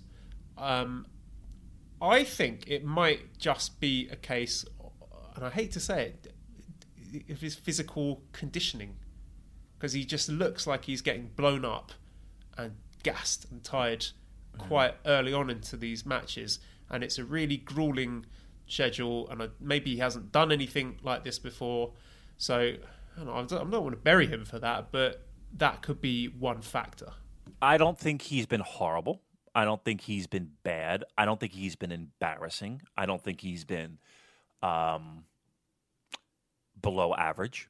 I think he's been a solid C, B-, which sticks out sometimes like a sore thumb when you're looking at A+ and, at worst B's in especially A and even B. Here's the thing. I don't think he has done anything to help his cause for New Japan to say, let's bring him back. I don't think that there is a good argument that anyone can come to the table with to say, let's see Jeff Cobb in G1 next year. And again, I'm not saying that he's terrible. I'm not saying he's bad. I'm saying it's good. It's been good. It's good. He's no Michael Elgin. I know we keep bringing it back, but other people are making the comparisons, but he's not showing it. No, he's not. And trust me, I know. I remember all of them. Everybody, every person that wasn't a fan of Michael Elgin. Just put Jeff Cobb in there. He's a better Michael Elgin. Remember all those comments? Yeah, wrong. That's okay. But it hasn't been. It just hasn't been. Again, this is not to say that Jeff Cobb has been awful. He hasn't. He's been okay. He's been good. But truth be told, if I had to sit here and rank everyone, and somebody's got to be at the bottom of the list, he's down there. He's down near the bottom. He's not the bottom. He's down near the bottom. Let's put it this way. He hasn't done anything to have me say, sign him up for next year, lock him down. I'd be perfectly fine if he wasn't in next year.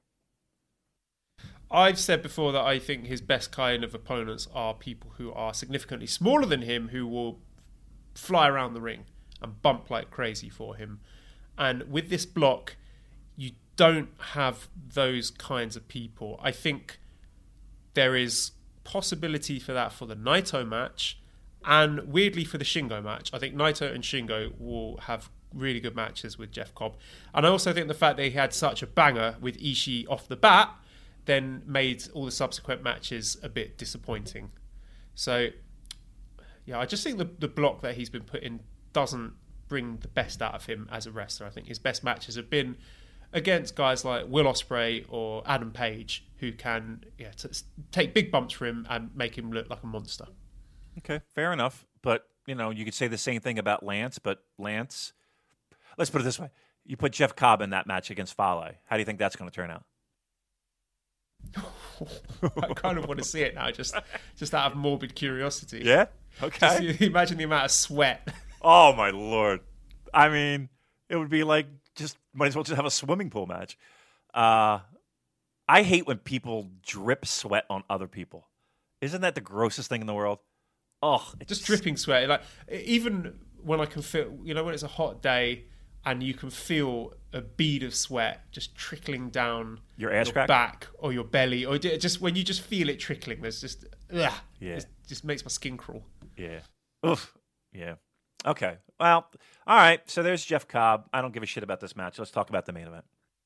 No, we've got a question from Elliot about Taichi. Kevin Kelly says, Taichi represents everything bad in life. I'm finding it hard to disagree with this. What are Taichi's good qualities, not as a wrestler, but as a character or possibly as a person. Well, for one, he must be doing something right to have Miho with him. Right. Here's what I think. Yeah.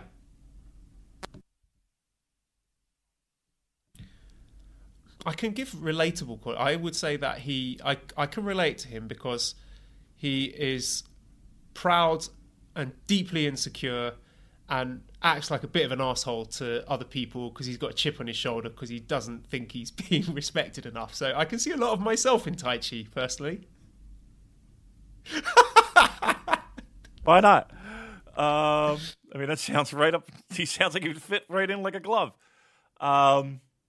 Self-indulgent. Likes to put himself over. Yeah. Doesn't feel like he gets a fair shake. Yeah, this is pretty much it. He's big grudge against New Japan management. Yeah. Yeah. Doesn't feel like he gets the spotlight. Yeah. Yeah, that's what I would go with. That's I think that's fair. Good. I don't know if those are positive qualities. Yeah, I don't know if those are positive qualities, but those are qualities nonetheless. Well, Elliot, that's what you're getting from the Super J-Cast. So if you're still listening to us, that means you must find some of those qualities redeeming because that's pretty much all we're giving you. So there you go. We're the Taichi of podcasts. We really are. Yeah. All right. Our next match then was main event. No, it wasn't. It was a semi-main event. Jay White defeating Shingo Takagi, 19 minutes 26 with Blade Runner. But all I said about concentrating hard on Jay White matches, I was quite sick this day. I fell asleep several times during this match. I haven't gone back to rewatch it. Was it that bad? Or was it my city? What did you think of this match? I didn't think it was bad. It was bad. By no stretch was it bad. I thought it was good. I'm going to be truthful. I'm trying to rack my brain about what highlights I had on this, and I'm struggling. Now that might just be my Alzheimer's kicking in, but I can't tell you that. Look, I don't think it's going to be a top match of the tournament. That's for sure. I mean, Blade Runner finish, right? Yeah, I think if I remember one thing, it was that the finish was relatively clean. I think he did a sequence of moves. Maybe he did like a suplex or a brainbuster, something like that, to set it up, rather than doing the little finisher reversal dance. If I remember correctly, it was pretty clear cut. Yeah. All right. Listen, I'm going to be honest with you. I want to talk about this fucking main event. Can we talk about this main event? Yeah, go ahead. Bring it up. Set the table, because I got a lot to say about this main event. Okay, this was Jon Moxley defeating Tetsuya Naito in 16 minutes 41 with a Death Rider. Damon, take it away. Okay. How we feeling, Naito fans? How we feeling? I'm hearing a lot of disgruntledness. I'm hearing a lot of worry. I'm hearing a lot of... we've got people in our mentions saying they've unsubscribed from New Japan World because they're so upset with this result. Oh, stop it. That's ridiculous. Really? Yeah, I did reply to them and say, wait till he's mathematically eliminated first. Yeah. We're halfway through the G1. Hold your horses. And you're going to cancel because a guy that you like is arguably being booked poorly? Come on. Stop it. Really? Come on. God almighty. I can see where people are pushing the panic button. I can see this. If I know that you go up and down from different wrestling podcasts, articles, websites, Twitter mentions, I don't think there were many people that thought Naito was losing this match. I don't think hope is lost. And I think it does make for a pretty miraculous comeback because not only does Naito have to win now, correct me if I'm wrong, Joel, but he needs help as well, right? He needs like Yano to win. And Yes. So he needs to win all his remaining 4 matches, which are against. So Naito has matches left against Jeff Cobb, Juice Robinson, Shingo, and Jay White. And he also needs Jon Moxley to lose all of his matches against Goto, Juice, Jay White, and Yano. So I think the only one there that people unanimously seem to think is the biggest worry is Goto. They cannot see Goto beating Jon Moxley. They can see Yano beating Jon Moxley. Again, I could see some sort of wacky scenario where he tapes Jon Moxley to Shota Umino and gets a count out while Jon Moxley's like trying to drag Shota into the ring or something like that. But people cannot see Goto beating Jon Moxley. So a lot of Naito fans are giving up hope. I don't see how Moxley can go undefeated. Obviously, he's going to have to lose one, but I can't see him getting the table run on him here. Look, you've gone out of your way to give Jon Moxley big wins, strong wins over, higher middle of the road people in your promotion. That first loss has got to be pretty meaningful, don't you think? Like, you don't lose to fucking Yano in your first loss. Okay, if he doesn't, let's say he goes out there, Thursday, and beats Yano. Naito's eliminated. So that means that Budokan match between Tetsuya Naito and Jay White, Naito's got nothing to play for there. Can you imagine that? I can't see that. Neither can I can't see it. Neither can I. So Moxley's got to go for a massive losing streak? And hear me out here. And I think this is important. Right before your TV tapings for AEW, you think AEW's enjoying that? To have your guy go on a losing streak like that right before TV tapings? Maybe it's a political hit. Doing it on purpose to damage all his credibility before the TV tapings. Is this what this is? Is this what this is? Doesn't that seem weird, right? To have fucking rattle off 5 losses? 4 losses, whatever it is? That seems a lot, doesn't it? Look, there's a lot in this tournament where I'm left scratching my head. I cannot picture a scenario where New Japan purposely